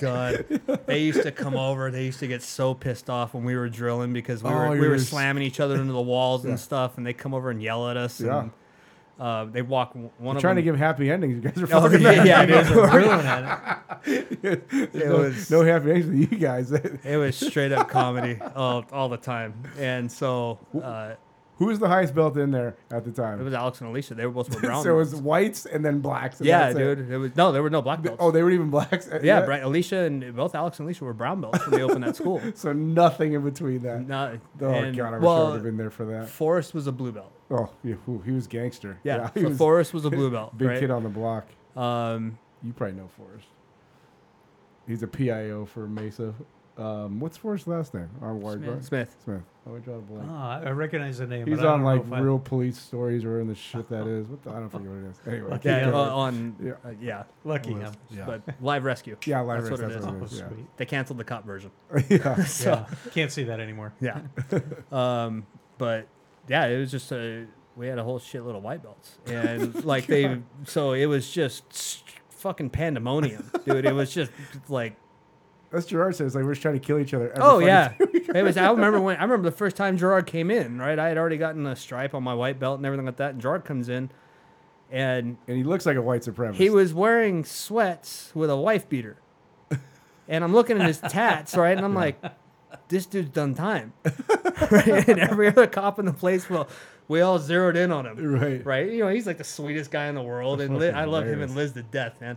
But yeah, he comes in and I'm like, what the? We're looking at his tattoos. It's like, yeah, bro, hey. Yeah, Polish mafia. Yeah, but then then he opens his mouth and like, oh shit, you're from the Eastern Bloc. Right, Okay, yeah. even better. But you know, you heard his story. It's nuts. Yeah. Right. It's awesome. It's so good.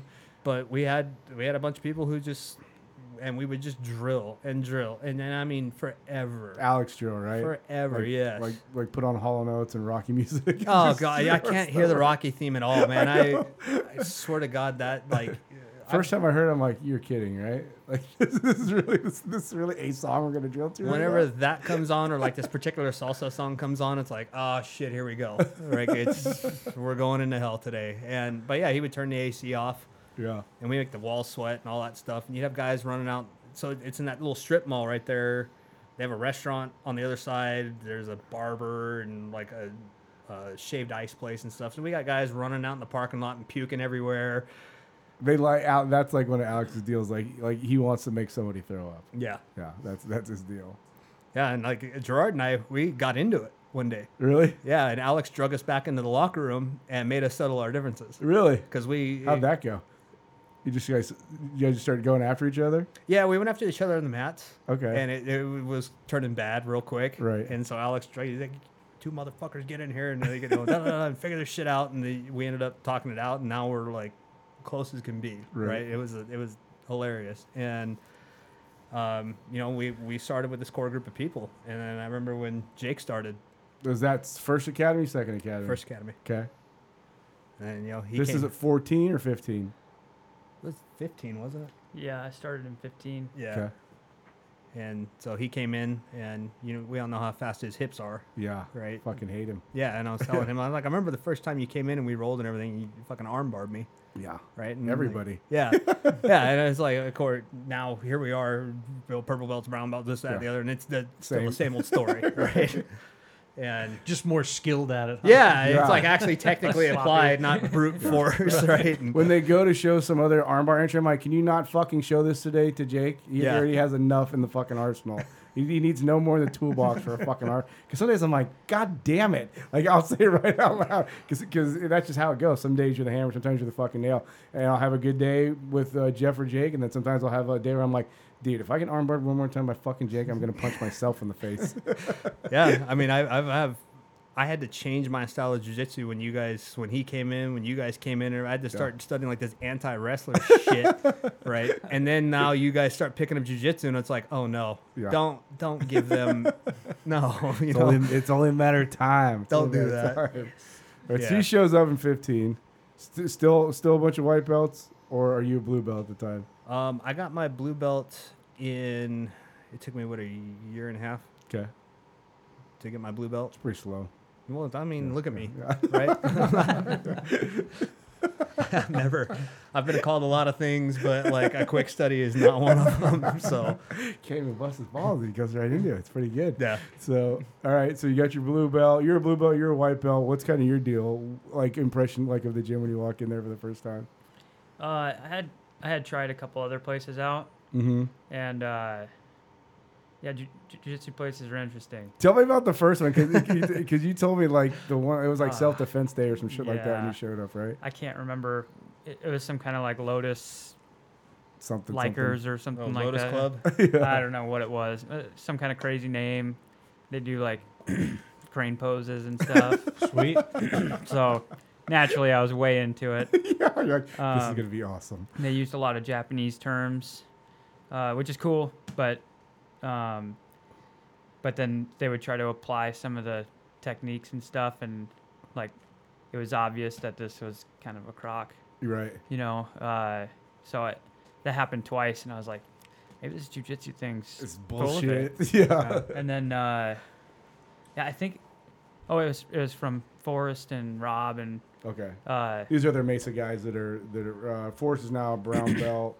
Rob's a purple belt, but he's a world champion at blue or purple or something. They're like legitimate dudes or whatever. Yep. Yeah, and they just told me to come check it out, and yeah, I knew right away. I was like, oh, this is what it's supposed to be like, because there's no crane technique. Yeah, you go right. you're just wrestling. I mean, yeah, with they pajamas. call it fighting. Yeah, you put pajamas on and you wrestle. Yeah, that's it. And so, yeah, I bought in right away as soon as I got to Alex's gym, just because it was applicable. Yeah, for sure. Yeah. So how long are you guys there? Is that a year before you guys move? We were there till 2017. Do you start to see a change in your personality immediately, or you just know this is for me? This is helping. Well, when I went in there, I trained. Alicia kicked the dog shit out of me. She's fucking tough, dude. Beat the fucking brakes off bad. Yeah. Right. And it was like. Because that's when she probably was close to winning a world title, right? Because she'd already won her. Oh, her yeah. first So world she's in title. her prime. Yeah, she's in her prime, right? And so she just wrecks me, and it's horrible. And she's fucking mean, dude. Like, she fish hooks and eye gouges me. Alex is like, oh, that's how you know she likes you. I'm like, I wish she hated me. Yeah. Actually, I can't tell you how despondent I am on the days you don't train, because then I get yelled at. Oh, yeah. Whenever he shows up, I could fuck everything up. She won't even notice. Yeah. Right? She's just all about Brandon. Well, now it's noble because Alicia, she is not going to pull a punch on you at all. She's going to let you fucking have it. Like no matter what. It's usually, we were joking one time, Jeff and I were drill partners, whatever, and she starts fucking yelling at us, and she's like, what are you guys doing? I'm like, oh, we just had a bet to see which one you're going to yell at first. Jeff or I owe Jeff $100. But yeah, so now it's noble. But she's just a tough lady. Yeah. Caring, but tough as fuck. Absolutely, but they'll shoot you straight both times. Are both people, they'll just absolutely shoot you straight. But I noticed that I enjoyed it. Right, I'd never been challenged like that before. I mean, there were times in my career going through the academy. I broke my ankle like the first week, and so I was literally duct taping it and having to just tough through it. And then different assignments I had presented a lot of challenges, but then actually getting able to go in there and, where you don't know anything and you can see the disparity in knowledge, and something in me went, no, this is absolutely for me. Plus, I just really like the fact that they worked us hard, right? They work hard. That's one thing we're known for. We're known for conditioning. We're known for being able to grind our opponents in the dust, and so I don't know anything else. Like this is the only place I've been to. I'm like, oh, this is like wrestling practice. Yeah. Like, yeah. It's like, oh, this feels totally normal. Like I didn't get to go to practice the crane technique or or the McDojo life. You missed out. yeah. So it was awesome. So we ended up expanding, and we go to the second place, and then things took off even more from there, and they ended up getting a sweet deal at this last place that's pretty big. Right. You know, we were all proud because we were putting in. Was it you that knocked a wall over on me at the second academy during the construction? Maybe. Dude, we were in there working, putting I can in neither 12-hour confirm days. nor Oh yeah, nor did I. That's David. we were in there putting like 12-hour days in, knocking walls out and shit, like because it was a dentist office when we took it over. So we Okay. had to take out all those rooms and all this stuff. So you guys got sweat equity in this whole absolutely, place. Yeah. But that's They're the OGs. but Alex and Alicia, honestly, they breed loyalty. They really do. And this team, the Carlson Gracie team, they are all about. If you trace the roots of the team, it's all about loyalty, and you know it's all about kind of being a little psychotic. It really is. We have some nutcases on our team worldwide. We have some legit nutcases. Nobody in this room. Yeah, none of us. Yeah. Completely stable. Yeah. But Can't you tell? yeah, I mean they totally they drug me out of a dark place, man. They kept me. They gave me a reason besides my kids to keep going, and so I owe them immensely for that. So yeah, absolutely. And you know when you see what Alex and Alicia do, they're loyal as hell. They will go to the wall for you without even asking, Mm-hmm. right? I can't tell you how many times I've called Alex and he's dropped everything at the last minute to go to a different state for me to compete, to coach me Same. and stuff like that, Same. right? And you know, so yeah, we have a lot of people who will absolutely show up, no questions asked. And so yeah, we were knocking down walls and laying down mats and all kinds of stuff, and somebody knocked an entire wall assembly over on me. And, It's probably Jake. yeah, it was probably Jake. I blame Jake. Yeah. But we were there, but then it continued to grow and grow. Our kids program really took off, and you know, The kids are killers. the kids are savages. Especially the girls. I'm like, God, those girls are savage, They're dude. absolutely a pleasure to work with. These kids, and I've seen a lot of them grow in the last 7.5 years from these little kids into these teenagers who are going out and now they're wrestling for their high schools and stuff like that. Just killing it, both boys and girls. I just watched women's wrestling in the Olympics, Mhm. and it was bad to the bone. Yeah, Oh, Yeah. Gets better every year. absolutely. You know, and to watch an American become the second woman in the world to win a gold medal in wrestling, you know, Yeah. that's something to behold. Yep. But that's all work ethic, and that's all positive attitude, and you know. But yeah, we go, and that's what these kids have. They're just we got to smoke them every once in a while. You got to give them a check because they're kids, right? Right, 100%. But Jesus, they are just to watch them compete and watch them under fire. They are just amazing. They're just amazing human beings. So somebody who's a jiu-jitsu dummy like me, when you guys show up to train, is it a prescripted deal that the coaches put you through, or is it Sometimes.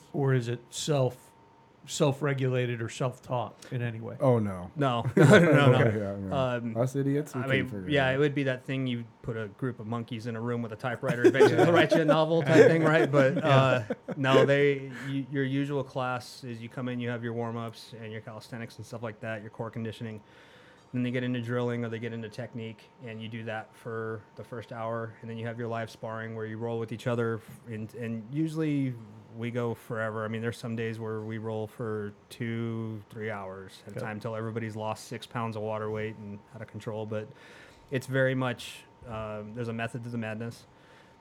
They're very good at reading the room. So if you have a room full of purple belts and brown belts and stuff, you're going to get into advanced technique. You're going to drill stuff, and you're going to start picking up small details. If you have all new people, they're going to slow it down quite a bit, right? Because we call it white belt on white belt crime with the newbies. They're just it's rolling with a white belt with somebody fresh off the street. It's about the closest you'll get to being in a fight because they're 100% fear, strength, and everything else, but they don't have the gas tank or the technique to. Jake and I were never that Meet you. way. We're always smooth. Yeah. It's like Jake's nickname is JB Smooth. Smooth You all guys the wear time. your singlet? We do underneath our pajamas, but no one ever Okay. knows. It's Yeah. like our it's like our superpower. You're the first to know that about me. Was it the community that kind of like what helped kind of help heal the PTSD on top of the doctors and stuff like that? Was it that community, being around that community, being around those people, just something hard to do that takes your mind off everything else? Like, well, like I think you described it to me one day pretty well, where you're a business owner, you have the weight of the world on your shoulders, and family man and all that good stuff, and you come in there and you're able to just function the rest of the day after you get your training in, right? And so, when you're trying to fight another human being off who's trying to strangle you or break your arm or rip your knee off, you don't have time to think about any of their bullshit, you know? And so it really helped.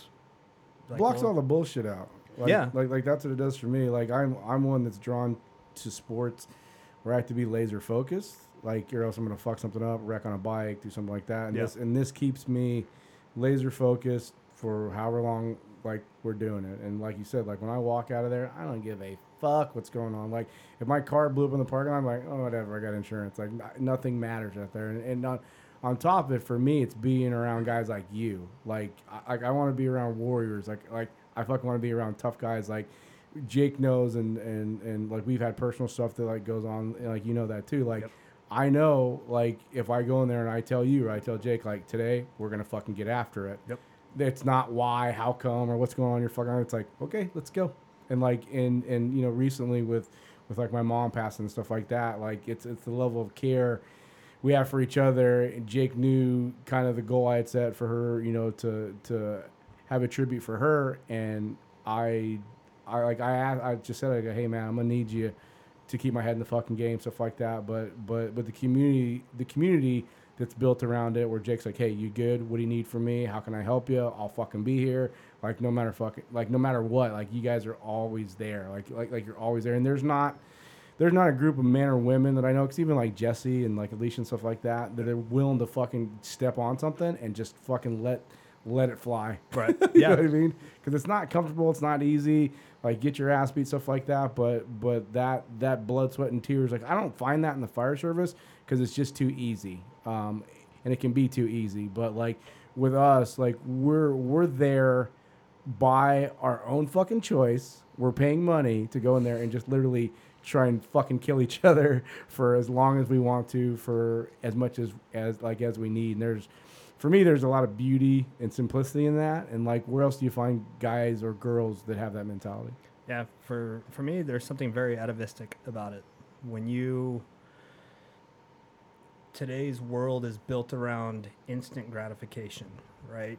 You now have a device in your hand that will answer any question known to man. You don't have to search for knowledge. You don't have to go through these experiences. And you want to date somebody, there's 300 apps for that. You want this, you want that. And we live in kind of a really fake, nerfed up world, right? That's not our DNA. You think about like our ancestors, your ancestors, where they come from, and the struggles they had to go through, and what life meant back then. So getting into that and tapping into that kind of challenge, it seems very old world. And it really brings out, it humbles you, because it's not for everybody. I can't tell you how many guys I've seen come in, they're just inked out with all these tats, and they're sleeved out and blah, blah, blah. And as soon as you get them in a bad spot or mount them, easy. Whoa. Yeah, who are you mounting? Other dudes. Right? And they get in a bad spot and they freak out, and their ego gets the best of them. They quit. You never see them again. Right. And that's a shame, because you don't know who you are. And it's also, we're built as human beings. We're built for two things: struggle and connection with other human beings. Jiu-jitsu offers both. Wrestling offers both. And I've always tried to subscribe to, you don't want to be the smartest guy in the room, because if you are, you're in the wrong room, right? And so to have these guys come in and, kick the dog shit out of me, and, use their wrestling and stuff like that. I got two choices. I can let my ego get the best of me, and I won't roll with them. I won't do this. I won't do that. Or I can figure out, what is it? How do they do that? How do they do that? Teach me. And so that learning is just inherent. And I think that if you put yourself in a position where you stop learning and you stop trying and stop grinding, man, you just die as a person. Yep. It's horrible. And you see that everywhere. Everybody's overweight.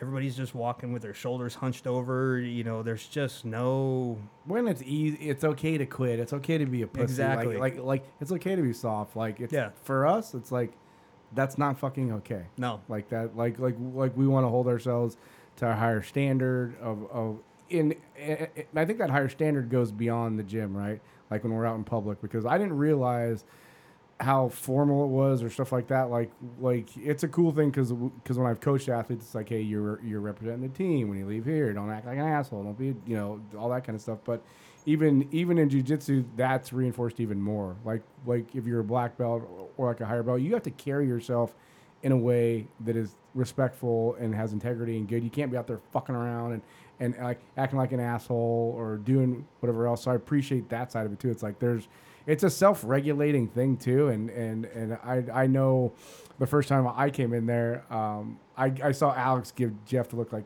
go with him. So and Jeff wasn't being malicious or anything like that, but he was just kind of feeling me out. Like, all right, I'm gonna put some pressure on this kid and like whatever else, like see if he can be uncomfortable, but.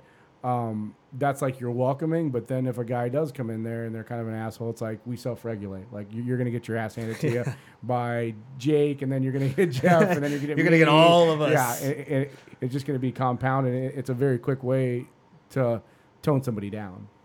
Yeah, and you can't do that anywhere else. No, and the other thing again with our team, I've gone all over the United States and trained at different Carlson Gracie academies, and you meet some of the coolest people in the world, and you meet legit world champion, purple belt, brown belt, black belt, multiple time Pan Am champions, national champions, and they're just absolute killers, and a lot of them are just self-made. They're just normal people who go out, you look at like Tom Cronin, Professor Tom Cronin from Temecula. Great story. Oh yeah, absolutely. And he's just what he's been able to do. He started his own academy at Blue Belt, and Professor Jason Youssef and a lot of those guys, just wow, and to be a part of that, it's very humbling.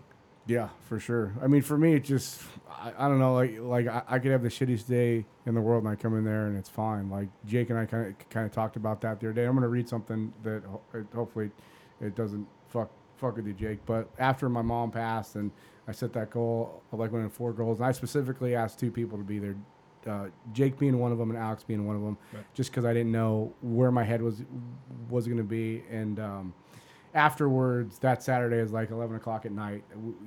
Like it was over and like we had finished. I just sent him a text just to show some gratitude for what he did. And I said, hey, I can't tell you how important it was to have you there today. I also can't thank you enough. So many times today, I was on the verge of cracking. Having you guys there helped me to stay in the moment. Love you, brother. See you at dinner. Blah blah blah. And then he responds back, happy to be there. I can't count the times last year where I thought I was going to lose it. All I needed was an ear and somebody to scrap with. You're always the one that shows up, dude. Awesome tribute, complete domination. Love you too, bro. See you at 5:30 or whatever. It's like, I don't know where else you build that shit besides the military or getting shot at with your fucking buddies or stuff like that. But it's a safer space to kind of build it. But like, and Jake and I have talked about it before, and same thing with you. Like, I haven't known you guys that long, but I feel like I've known you for 20 fucking years. Yeah. And I don't know, I've gone to other gyms and like open mats and stuff like that, but what we have at Carlson Gracie with the coaches and the lineage and all that kind of shit, it's like, dude, I told Alex, I'm like, I'm all fucking in. Like, cause there was a time where I think he thought I was going to maybe not leave, but he gets a little, like we're his guys, like, yeah, we're his kids, like, hey, like, why are you going there? Or like, why are you going there? And like, I just told him, like, I'm not going fucking anywhere, dude. I'm in on this team. I'm in on fucking you guys. Like, this is it for me. I'm winning a fucking world title for fucking Carlson Gracie, and because of everything that they stand for. It's a cool fucking place. Yeah. What do you get from it, Jake? Yeah, I'd just reiterate, what you said, dude. The loyalty thing. It's insane. It's different for me. Like, it was hard to kind of grasp because wrestling is such there's loyalty in your team, but at the same time, you just kind of go branch out and like, you're just trying to be the best wrestler that you can be. It's where jiu-jitsu is such a team foundation and like the lineage and like this lineage is better than this lineage. And, it's very proud. Yeah. Super, super proud. And so that's something that I kind of got to buy into. but at the same time, I'm kind of glad I don't, because I get to still, like, I'm comfortable with reaching out and, like, understand there's value in all the different lineages and Sure. right, but with that, yeah, the brotherhood that you develop from it, man, it's unreal. Where I feel like I have it in wrestling with my brothers, but not from a team, right? Yeah. Like the people that I wrestled with, I have that connection with, but not Carlson Gracie team, you know. You're not on which the same mission. Right. Thing. Yeah. Which it is, like, it's freaking strong, man. It's crazy. Well, and it's weird, like, we're not going to go into it or whatever, but every time something's going kind of fucking goofy in our lives, like, where do we end up? Yeah. Yeah. At the gym. We end up right there fucking, like, just fucking getting after it, because that's our therapy. That's kind of the only thing that helps us get through it, because there's nothing else that I've done where I'm like, I'll feel okay, but like that, when I'm going through a hard time or whatever the fuck's going on, like even with my mom, like, you know, she had died that day, and the next day, like, I was in there, and like Alicia's like, I can't believe you're here today. I'm like, there's nowhere else I want to fucking be right now but right here. Yep. So it's like, you can't get that stuff out. And then to watch, like, since I'm probably the newest member, like in this group or whatever, but then to like go to Worlds with Jeff, kind of watch Jeff go through that, like as a purple belt, like, I think I was kind of, you know, I don't know about this style and this, that, and the other. And then to go there and watch, like, Jeff, who would be, you know, obviously senior than me, to watch him kind of go through, I'm like, motherfucker, like, this shit is legit. This is some magical power shit, because because as a wrestler, I think Jake can attest to it, like, we want to fall back on our wrestling skills, because it works. Like, we can go out there and wrestle and have a match and win off points or something like that. But then that's kind of when everything solidified for me, when I'm like, holy fuck, like, Jeff is out there fucking crushing it. He's shutting down everything, fancy bullshit move that these guys are trying to do. I'm like, pass. You got kind of fucking ripped off in the semis, but hey, ended up third in the world last year, so that's pretty good. I don't know, it's just kind of hard to encapsulate it, or just like talk about like what it's done, and for me, this last 2 or 3 months, and we kind of feed off each other, like, you know, to see Jake go out there and win double gold, and I want to win double gold, and he wins 4 golds, and I want to go out there and win four golds. We just keep kind of leapfrogging each other and just raising the stakes, like, a little bit more. How's it been to watch us, like, our journey? It's been super cool. Yeah, tell us, because I don't know that side of it. Like I came in, and I'm sure Jake came in and felt the same things. Like, there's only a certain number of guys that really want to go with us. Yeah, and again, that's kind of there's a little bit of an ego thing there, but, you know, nobody likes to be the dude that gets crushed in the gym, but it's gonna happen, right? It doesn't matter. You know, I've been competing since October 2014. As a white belt then? Yeah. Oh, so you're like right off the bat. I started right off the bat. You know, my very first match ever, I got my ass kicked. I got destroyed. But then went on and came back and, like, avenged myself after that. And, you know, to see you guys go from, you know, purebred wrestlers, right? And to watch you kind of like, oh, no, I'm just going to go out and I'm like, I'm going to machine right through this shit and everything else. And, you know, then all of a sudden it's like, well, what happened, you know, type thing, if you come up short, right? But then to turn around and see you apply the same work ethic and the intelligence of picking up the jiu-jitsu, and to marry the two, and now you're this amalgamation of the two. It's scary, but it's also cool. You know, like, watching that highlight reel of Jake. Fucking unbelievable, when that right? guy tried to Uchimata him, and he just locked his hands around. And as soon as I saw his hands go, I knew what was going to happen before it happened. I went, oh, shit. And he dumped this guy so hard. The guy's probably 30 pounds bigger than you? He's a big guy. Yeah, he was a good-sized dude, but says in the absolute. Jake cartwheeled him, dumped him on his ass, and that guy's probably still feeling that slam a few weeks later. He was done. He knocked him straight stupid, because the athletic trainer went out there and asked him 5 questions. He got like 4.5 wrong. Yeah, like, you're done. I'm Batman. Yeah, exactly, yeah. You're still good enough to be a firefighter, but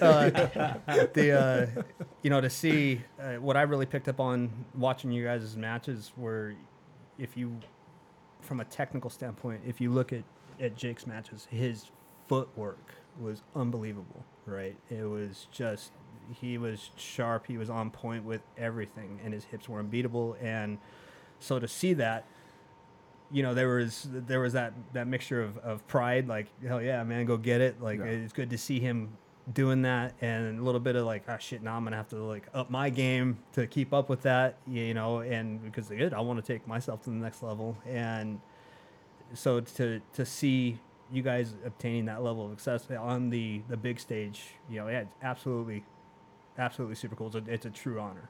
And yeah, because you know, yeah, you walk in, it's like this fucking dude can't even tie his belt, right? He's a big dumb wrestler. I like, still can't. Yeah. Come here, Mongo. Come here. You know. And then I'm pretty sure I'm still doing it wrong. Yeah. Alex tells me, will you please watch a video how to tie your belt? I'm like, I'm tied like a 5-year-old, dude. It's totally good. But I mean, as a teammate and as a friend and everything, that's what you want to see. You want to see you guys putting the pieces together and going out and like pretty much calling your shots, and I'm going to do this and I'm going to do this today, and whether it's for your mom, whatever your motivation is, but to be able to go out and do that, right, and do it systematically, and then to continue, because now you're going to take that success and you're just going to build off of it, right? And so that's going to be infectious. Oh yeah, that's going to make everybody else want to bring it up more. That's right? what I was saying. Like in the gym right now, there's fucking guys are getting good in the gym right now as a whole. Yes. Like I think.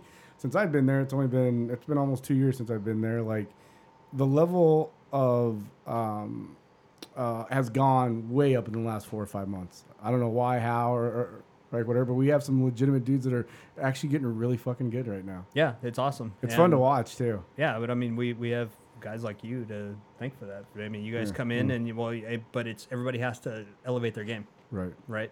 And so that's what it's all about. So it's awesome.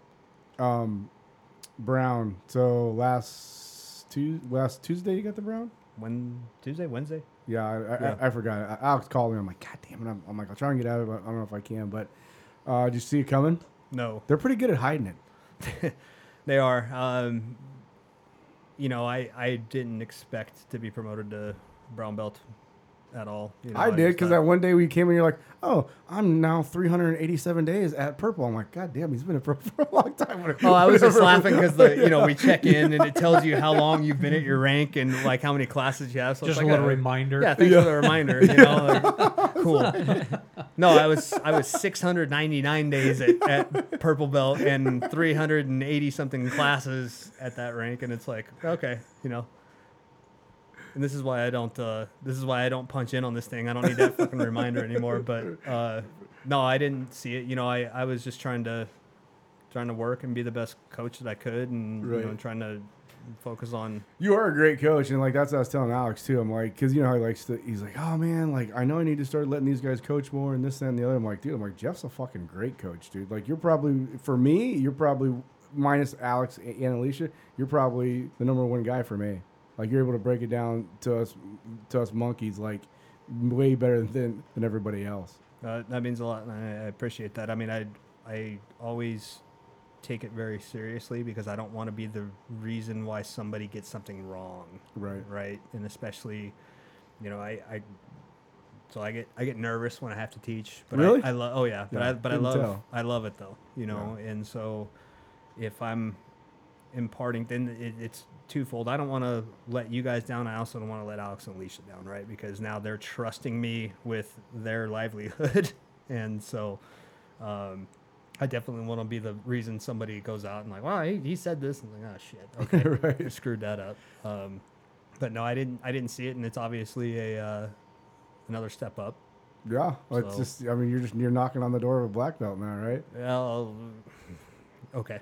Yeah, you know, it's going to come eventually. With enough time and dedication, you know, and all that stuff. But for me, it's more, what are the marks I need to hit? What do I need to improve upon? What do I need to improve upon as a competitor, as a student, as a coach, and, you know, as a teammate? What can I do? Yeah, I mean, Jeff's leaving the state because his daughter has some medical issues that will be better handled in a different climate. Yep. So we're definitely losing one of our better coaches and friends. How does that make you feel? If you look at my eyes, I haven't slept in several weeks. It's been watching my daughter have to go through the struggles that she's had to. She's 15, and she's such a cool kid. I'm so blessed with my kids. They're awesome. And she fell in love with wrestling, and she was a high school wrestler, and getting to wrestle for her high school, she had a great coaching community behind her, had a great team. They were all very successful, and watching her hit her stride with that, as a father, it's what you want to see. And I didn't push her on it. I'm going to let them do what they want to do for the most part, right? But then to watch her go to the point where she's going unconscious and she's having all these struggles. She has POTS syndrome.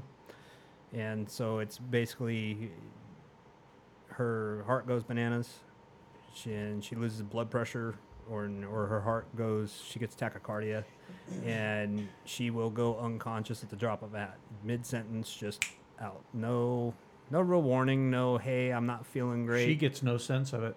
Right. And I mean, you can kind of, by look, now we've started to pick up on subtle cues. She goes very pale, but she drops and she goes down, and she's gone down hard quite a few times. And she's been in the hospital, and we've had fire come out. And then, so to see her go from being a normal teenager and, doing all the wrestling and doing all the practices and waking up at 3 o'clock in the morning because she has those tournaments and, and showing that little dedication and, to watch that kind of get taken away from her, it's been heartbreaking, and so the doctors were, after every freaking test known to man, and months of this nonsense, they said, hey, you know what, Phoenix is pretty much the most inhospitable climate for women with this condition, so you need to take her either up above the 35th parallel, get her up in the mountains with some humidity, or get her out on a coast somewhere. And I'm not about to move back to California or Washington with everything that's going on. But we spent the summer, took her up to Montana, and things improved. Came back to Phoenix, and she went down again. And then, took her out to North Carolina, and things improved again. We landed back in Phoenix, and literally at the airport, her resting heart rate went up to over 140. And things and it was like, I guess this is a done deal. It's time to move. And so that part, the high school she's going to be going to out there, the wrestling team, the wrestling coach, they've been trying to recruit more females. And so it's, our sincerest hope that she can get back into the wrestling room. And then, of course, the biggest thing is, having the rest of Arizona. I love Arizona, right? But I've got a lot of bad memories here, and so it's time to kind of move on. I'm extremely grateful for the opportunities I've had, the relationships I've made, but to leave this team, Jesus, that's been hard. That's been hard. To leave Alex, I never even entertained the thought of leaving Alex and Alicia. I've always talked about later on I'll move to Montana or I'll move somewhere, but that's a while from now, and to have that timeline shoved up, and all of a sudden it's like, hey, it's here, you're leaving on Thursday, right? Hard, very hard. And so I don't want to leave the team. I don't want to. Oh, you're not leaving us, you're just going somewhere else. Right? Yeah I mean, you talked about, you kind of kicked around maybe plans to open up a school out there, or what do you? Well, initially I'm nobody in the jiu-jitsu world. Yeah, I've won some competitions and stuff like that, but I mean, in the reality is I'm nobody, right? And so I just enjoy it. I love it. And when this whole thing came about, much to my surprise, they told me, they're like, have you thought about opening your own academy? And, like, well, okay. I don't want to leave Carlson Gracie team, and there isn't one there. What other options do I have? Yeah. So I could either be bitter about this experience and, be the, oh, woe is me, or I can take an opportunity. I can work my ass off and try to make something happen. And much to the credit of this team, and I've had endless amounts of phone calls and conversations with people who are extremely supportive and are lending their help, and people who run their own academies and have done so, at blue belt and purple belt and so on and so forth. And so there's stuff in the works. That's good. That's awesome, man. Like, I think you'd be an awesome owner, awesome coach, stuff like that. Like, you're natural at it, so I mean, if you love it as much as you do, like, why not? Yeah, I mean, I don't, and thank you again for the words. I mean, it means the world to me, honestly, because you guys definitely mean the world to me, and so does this team. And so to hear that I'm contributing in any minute way it's definitely a big deal. Oh, when it to me. opens, we're fucking coming. Oh, absolutely. Yeah, for sure. I'm not going to be that far from the beach. I got world-class fishing and hunting and we're coming for sure, dude. Like, so yeah, there's definitely things in the works right now, and I don't really see myself. I was studying mechanical engineering here in the Valley, you know, and all that, but I don't know. I don't see myself not being on the mats. Yeah, no, for sure. Like, how could you not be? Is there any schools around there or anything else like that? Well, where I'm living is kind of in a no man's land for jiu-jitsu. There are schools out there, but they're 20 miles in either direction from my house, right? And the only major team out there is Atos. Gotcha. And you're not going there. Yeah. I'll say it for you. Yeah. So, I mean, I don't, people who train, I have all the respect in the world. I don't care what flag you fly, right? And it's absolutely, whatever makes you a better human being. And it's the important thing is your training. But man, I love my team. Yeah, just not for us. Yeah, I'm kind of in a unique spot, and it's a growing community, and so there's definitely some possibilities for something big there. Awesome, that's fantastic. And Jake just recently got purple. How long ago was it? Thank God. I know. Well, because Jake is kind of, he's had things come up in his life, and he's been in and out of the gym. So, he didn't have consistency in his training, and our coach is one that will hold you at a belt for a long time, especially if you're not consistent, no matter what the reason is, whether it's by your choice or life comes up, stuff like that. So, like when Jake shows up to a room and he as a blue belt and he's tapping out purples and browns, stuff like that, guys take a deep breath and they're like, fuck, finally he's a purple belt. Now I don't have to be getting tapped out by fucking blue belt every time I fucking see the guy. So that's what Jeff means when he says, like, fuck, finally, thank God. Yeah. So that's why. Yeah, it's been an interesting couple of years. So wound up in and out of the gym. Going back to the loyalty thing, like it's insane the amount of support that Alex and Alicia have shown, like during all of it. Like you said, my daughter was born. She's got some special needs, which sparked some need to leave and help take care of my family, and then wound up going through a divorce right now. And when that all started, that was another reason to kind of having to back off and come up with some money and lawyer fees, all that stuff. But through it all, like, yeah, they've been unbelievably supportive.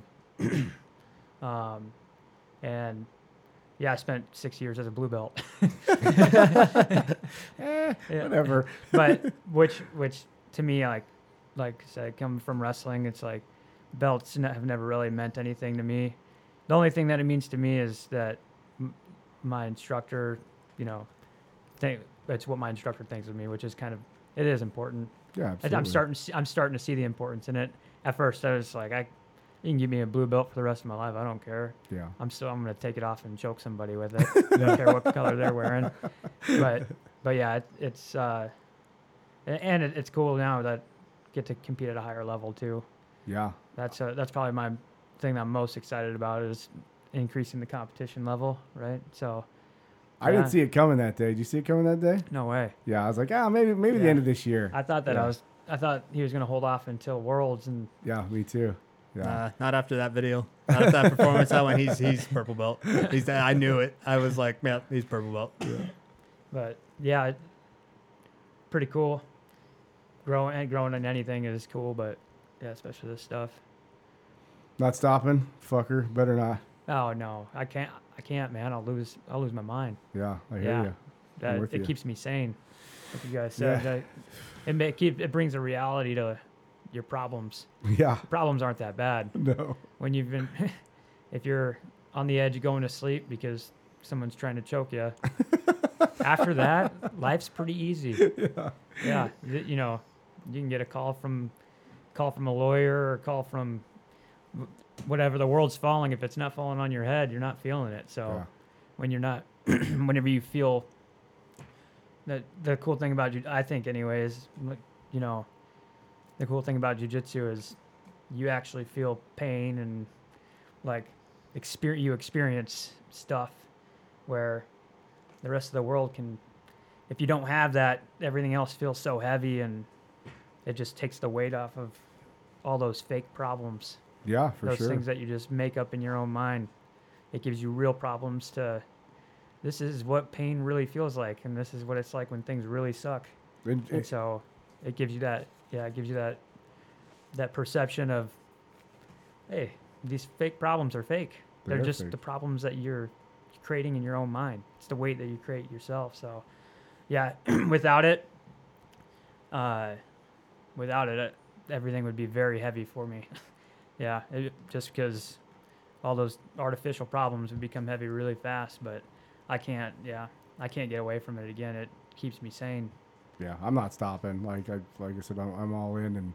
And one of the things, I don't know what you guys think, but for me is like, I'm really good at learning shit and then moving on to something else because I am a quick learn most times. Learn this, okay, I'm done, move from here. But for this, what I realized, and not when I started, did I realize I was leaving a tournament, and I was texting my black belt buddy from GD, and I'm like, hey man, I went down to fight the 30-year-olds, did pretty well. Definitely have some shit that I need to work on. And his response back was, there's always something to work on. I'm like, yeah. Fuck. But that's actually good for a guy like me, because what I realized and what I really realize now is there is no end to it. You're never going to master it. It's like, infinite. It is. Yes. And that's what I fucking need. I need the infinite problem to try and solve to kind of keep me in that game. I don't know if like you guys are that way, but that's how it is for me. Yeah, in jiu-jitsu, there's always a solution for every problem and every problem for a solution. I mean, it's unbelievable, and that's why I'm so stoked to see, to have guys like you to train with. And my oldest son just started training not too long ago, and as a dad, it was like, yes, okay, please, thank you. I couldn't be. I've always been proud of my son, but to watch him go through it and see him click and be okay with being uncomfortable, it's like, yes, thank you, absolutely, because it'll teach him so much. Yeah, and we're always trying to figure something out. It feels like, and it's truly chess with pajamas on. Yeah.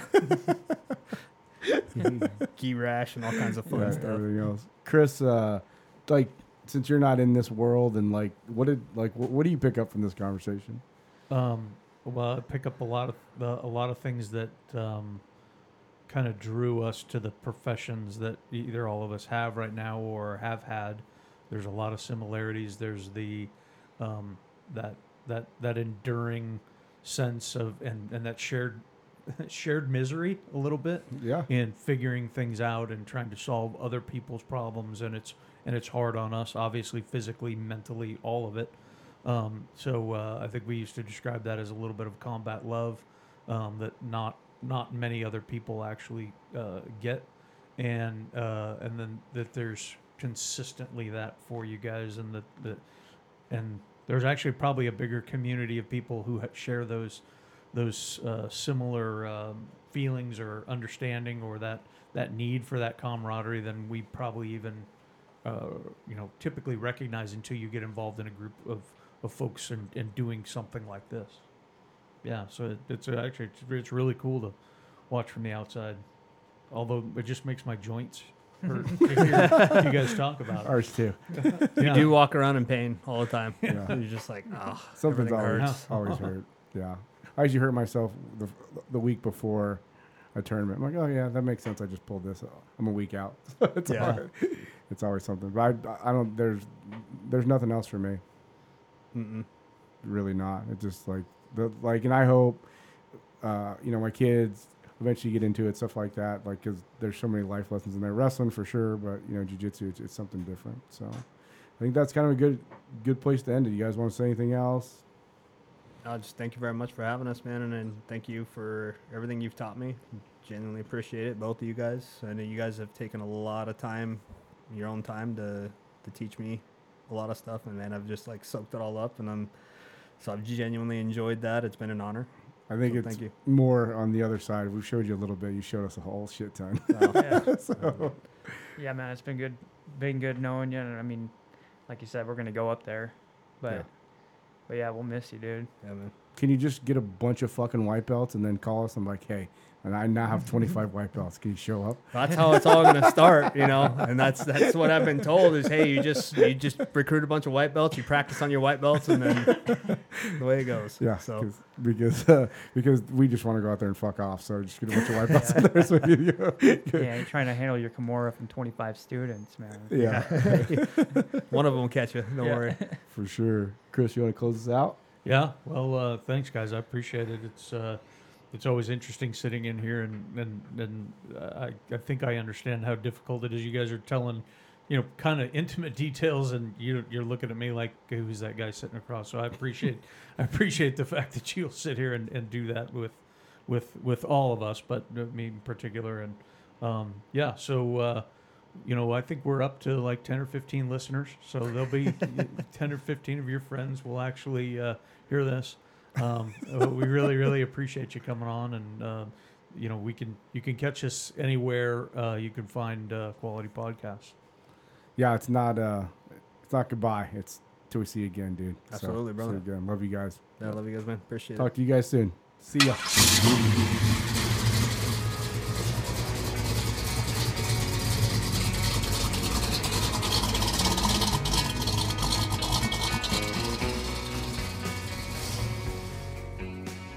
Today's episode is brought to you by Reef Builders, winner of Best of House 5 years running.